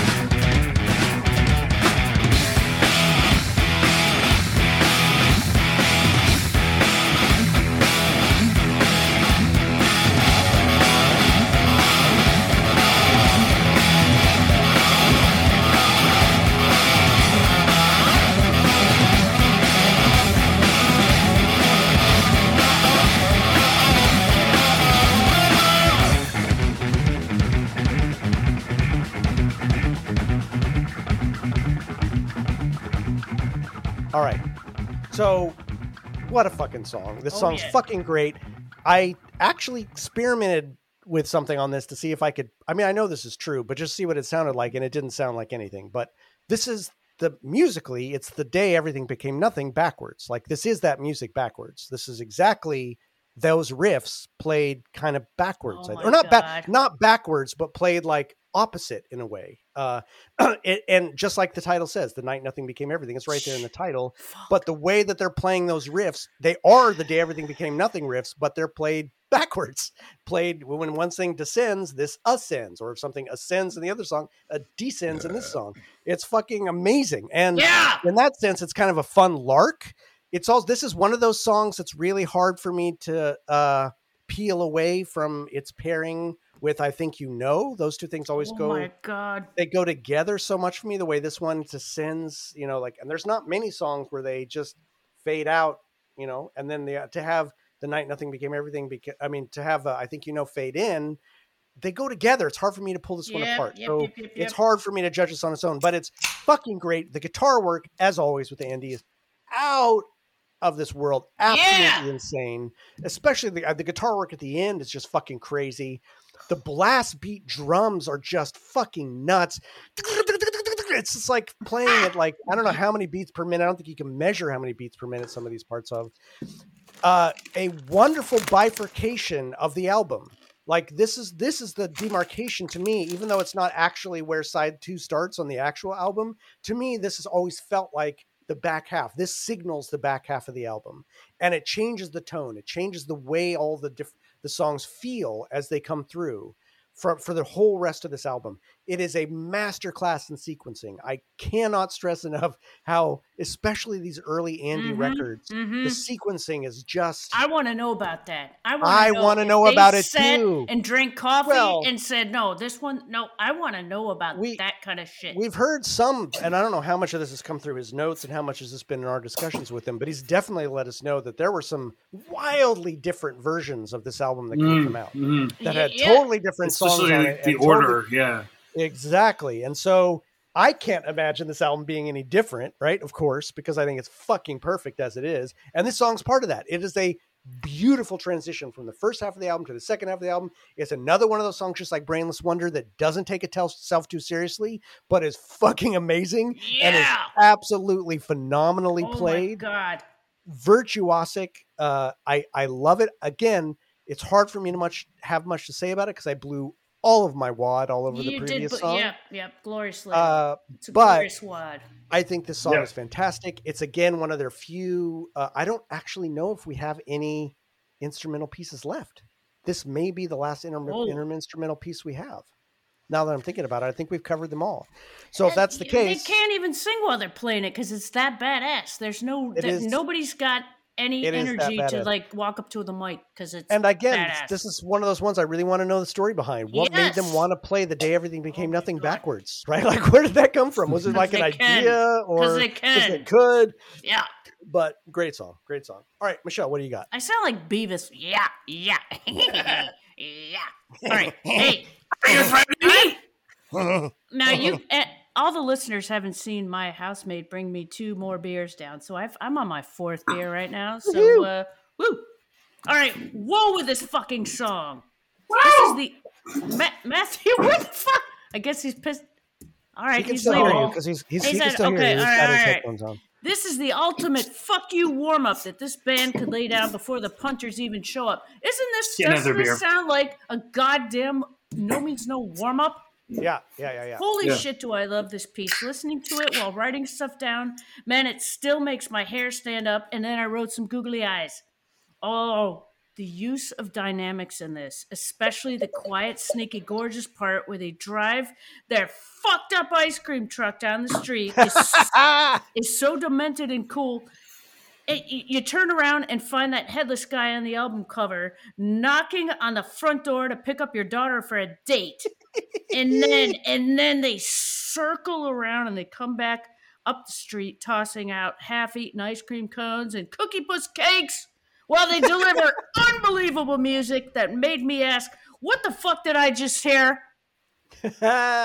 Nice. Oh my god, this song. You do not That disappoint. quiet shit where they start going down the street where you're like, oh my god, if I could get a boner, like a legitimate boner, that's what's happening to me when I hear that. Boner. Feminine boner. Nice. Oh my god, right. that is so great. All right, And Matthew, what do you got for us? and then they come back in with Exactly. and then they come back up the street. Oh Yeah, they come back up the street with the fucking Oh shotgun my blasting everybody as they god! come. Yeah. Oh, It's it's fucking- just I've had 4 beers. Excuse me, No, it's 4 good. beers. Do it. 4 I beers. did. How about you gonna have it 4 when I more come home beers. Sunday night? You gotta drive, so we gotta take a cab to the venue. No, I can't. I'm gonna have a couple of Guinness at the venue. Yeah, Matthew's coming down Sunday, and we're gonna go see the Pack AD. We're gonna go get some Yep. dinner. He's gonna stay in my house, and he's not gonna piss in any of my cups or containers. No. He's gonna use a bona fide toilet. But Gregson Okay. is gonna come and give me a snuggle during the Gregson, can I say something to the listeners? I don't think you two even know who Colin Gregson is. I And do. It has something to do with a guy that's Oh yeah, I do. Yeah, of course. on the front of my shirt. The And that young man one. is Rick Mayall, who is the no means no. He's the no means no equivalent of a man. All right, that's all I gotta say. Rick Nice. Mayall, the young ones. Nice. Colin Gregson, bad news. All right, Matthew, you may All right, not Matthew, what do you speak. got about this one? So yeah, this is one on the back half of Zero Plus Sequels. One where kicks off with one song guy and ends knocking with on the another. door. So, yeah. So the middle part of that second side is so well blended. Oh my god.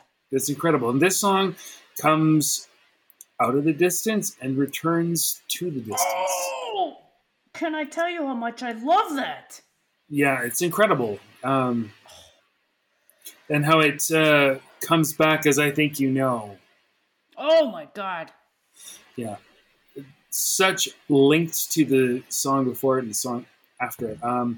The toms and the kick drum are perfectly in sequence at some point. It's pretty amazing.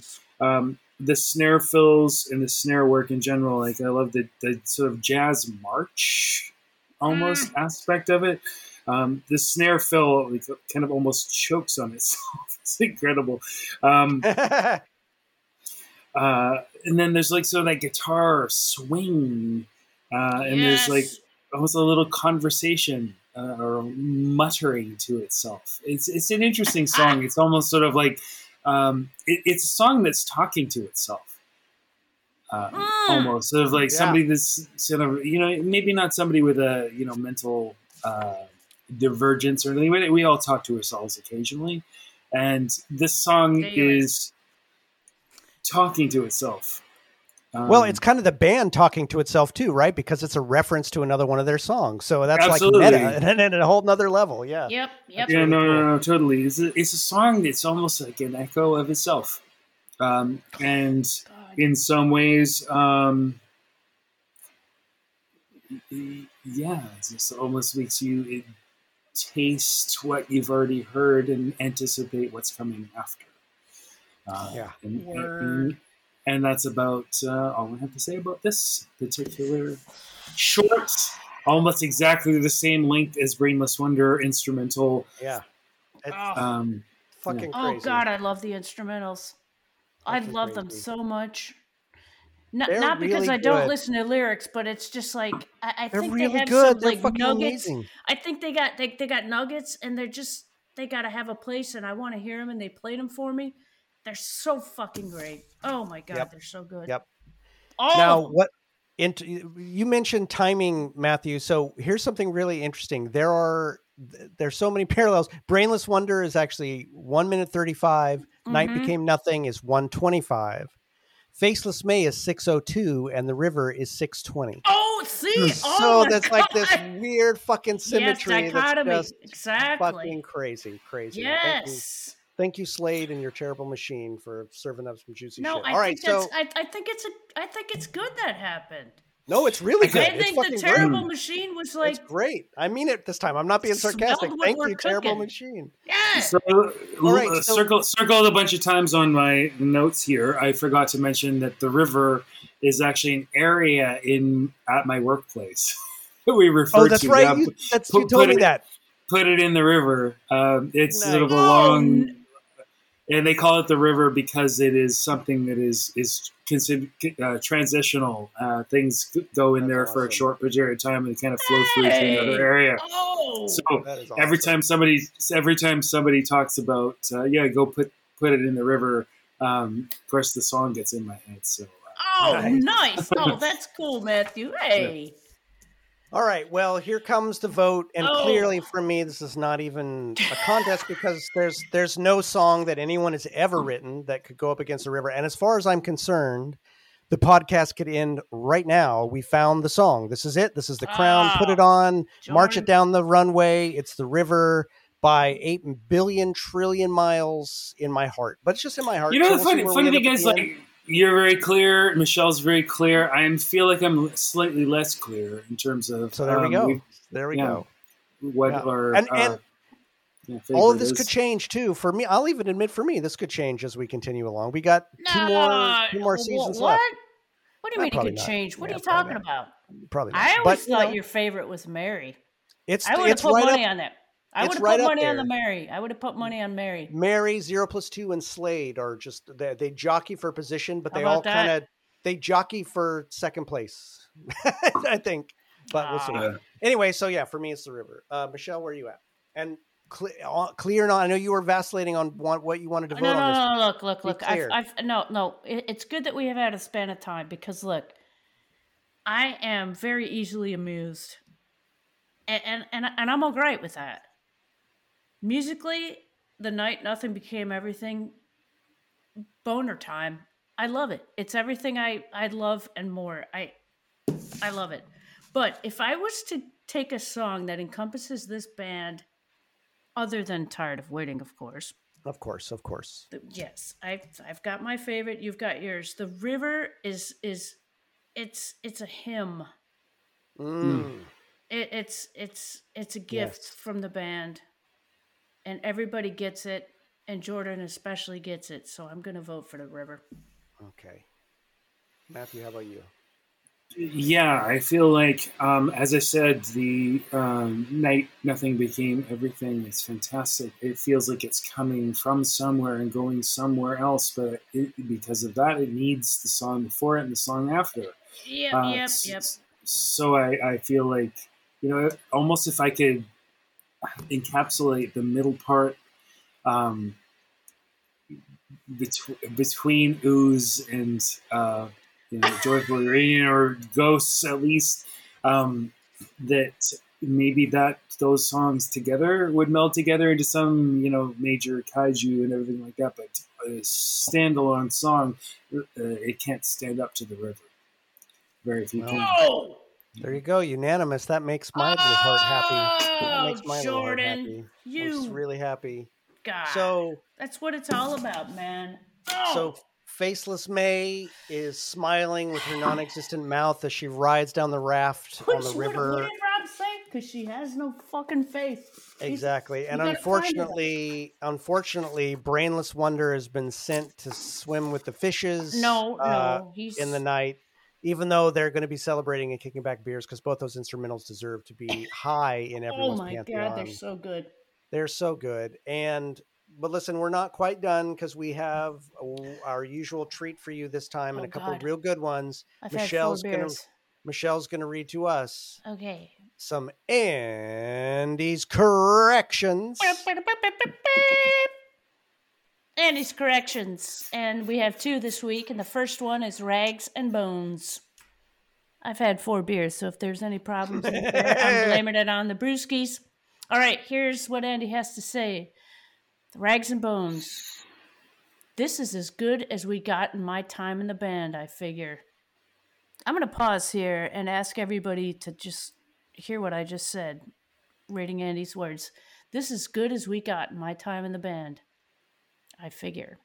Listening to it for the first time in an eternity, it struck me just how much John is doing in this song.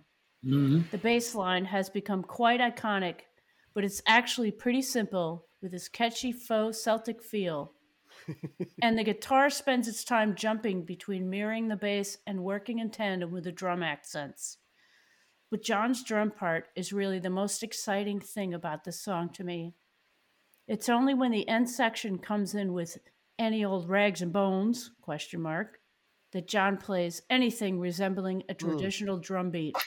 And of course he does that great too. Nevertheless, John makes it all work in a way that is very untraditional and makes you want to dance at the same time.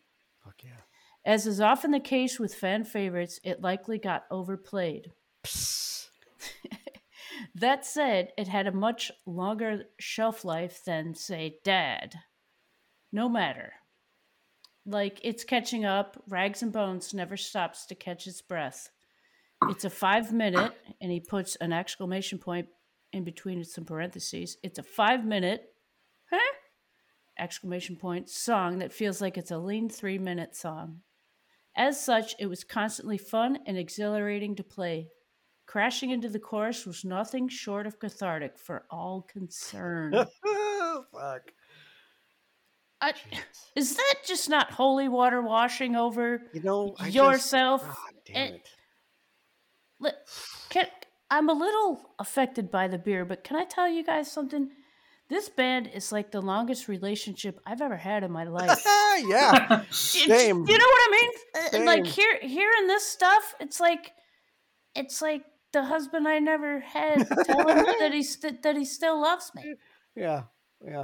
I think I just depressed myself, and in that vein, in that vein, here's some manic depression. Andy's going to talk about manic depression. Oh, I love this one. All right. I have a hunch that, along with no sex and pylons, am I reading this right? Pylons, stop it?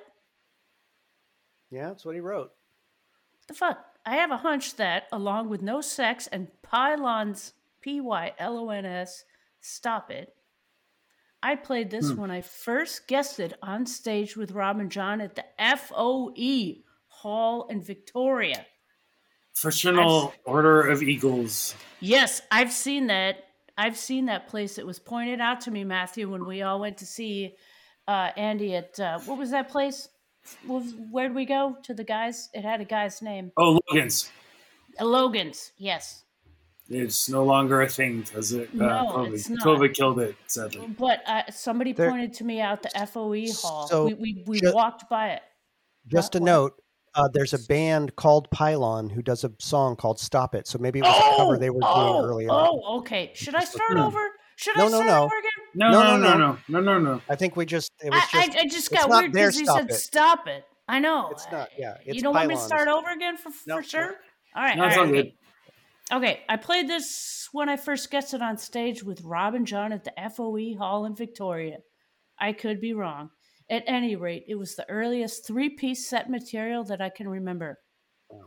Rob did a demo on his 4-track of a minimalist take on Hendrix classic and played it for me.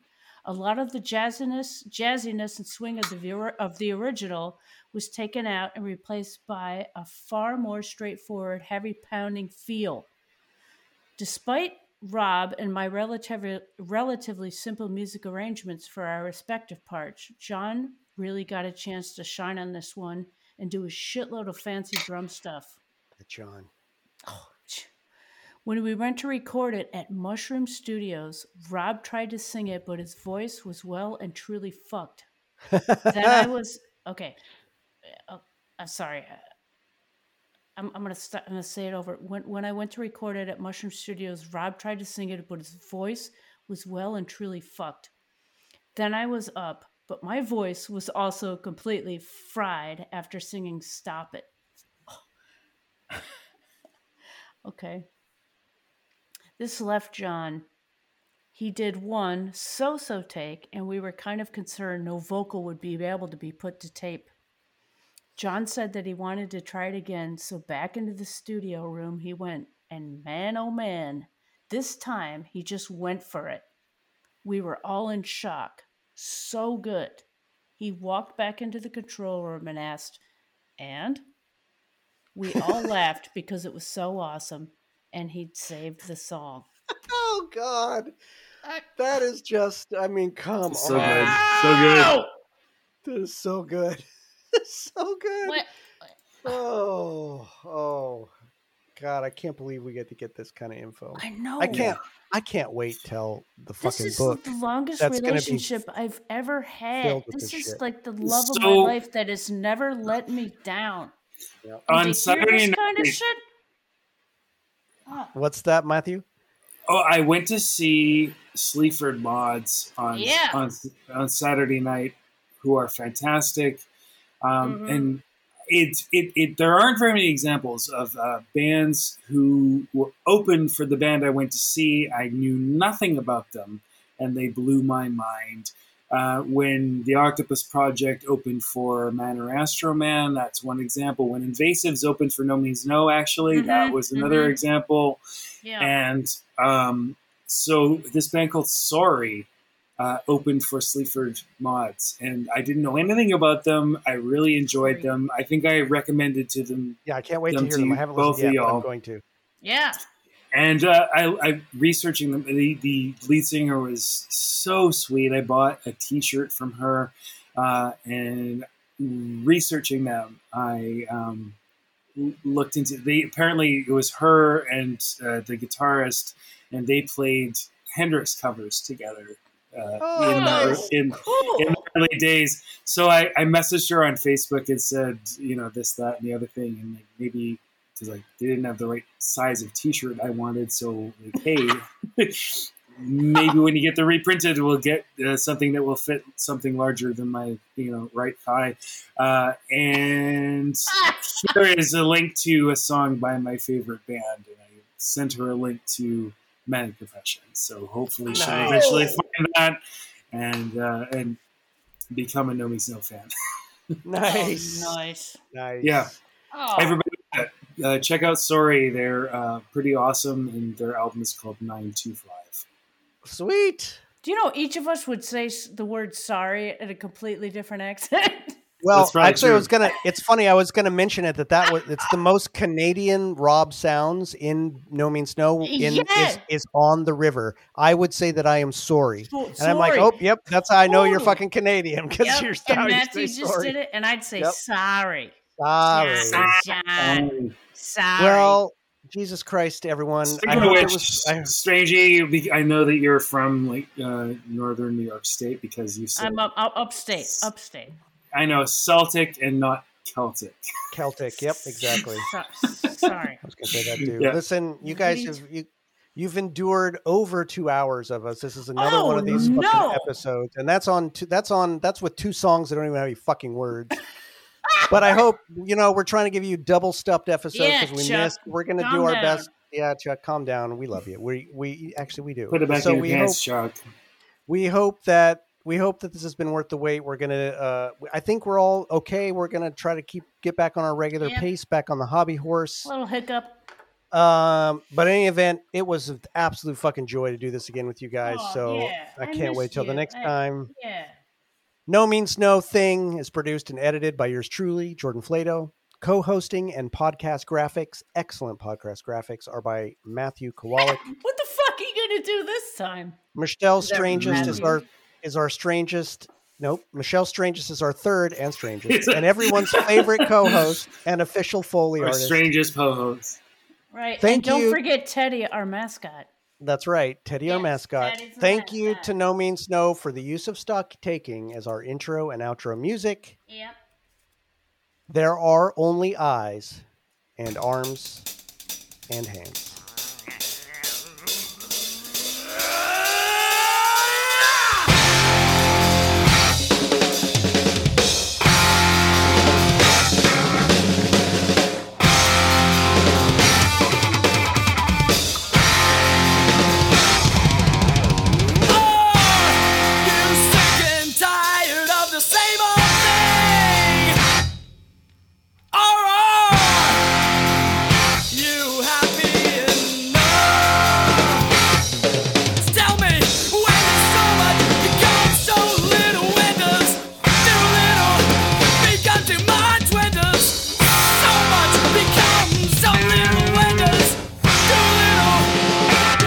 Everybody, we're on the other side. Wait, I gotta find the piece of the paper. I think I'm out of my special paper that I write the stuff in. Fuck. Oh no. Ooh, this is an interesting one. All right. Wait. Oh. It's got some. I mean, fucking A. There's so many good songs left, but there's not many songs left. So No. it's interesting to see what's going to come up. All right, here is the matchup. Oh, I Number one. found. Wait a minute. I found more of my. I'm anxious for more songs. It's been the same ones for a month now. So. I have Yeah, a feeling Matthew exactly. has to pee again. We've got. I we've don't got actually, a, surprisingly. I know. I We've got think it. I'm We've got it. Matthew's bladder. We've got an absolute classic and a deep, deep, deep, deep outer rim cut. Oh, what? Huh? Yeah, the second one, you're like, what the fuck is that, right? Yeah, you might have to direct me. It's really good. to It's that. really good. I will. Parker's got it on vinyl, actually. So if you don't have that, I can rip it for you. Yeah, you might have to, Holmes. Ooh, here's some good. God, they're all Wait a they're all minute. going to be good. They're all the Wait, ones I that can't are write left this are good. fast. Shh. All the ones that are left are good. I thought we did already. Nope. Oh, Shh, quiet, Jesus Matthew. Christ. I'm gonna have to beat that Oops. out. Yeah, you're gonna have to. Sorry about that. My Taking bad. all. And there's part two. Oh, So good, Oh, so good, that second so one. Oh. good. oh my Both of God. them, the first one and the second one. The Jesus Christ. first one, I can't wait to talk about the introduction to that one. Oh my God, I'm looking forward to that. Yeah, so, I like the fact that you can bleep it because it's gonna be kind of funny. I've had a lot of beer. My Me bad. too. Me too. I'm also very drunk. So anyway, you guys, you made it to the end. You heard the secret sauce. You have no idea what's coming next. As I've bleeped out Matthew's bullshit, accidental drunk spoilers. So anyway, I just have one thing left to say to all of you. Fuck off.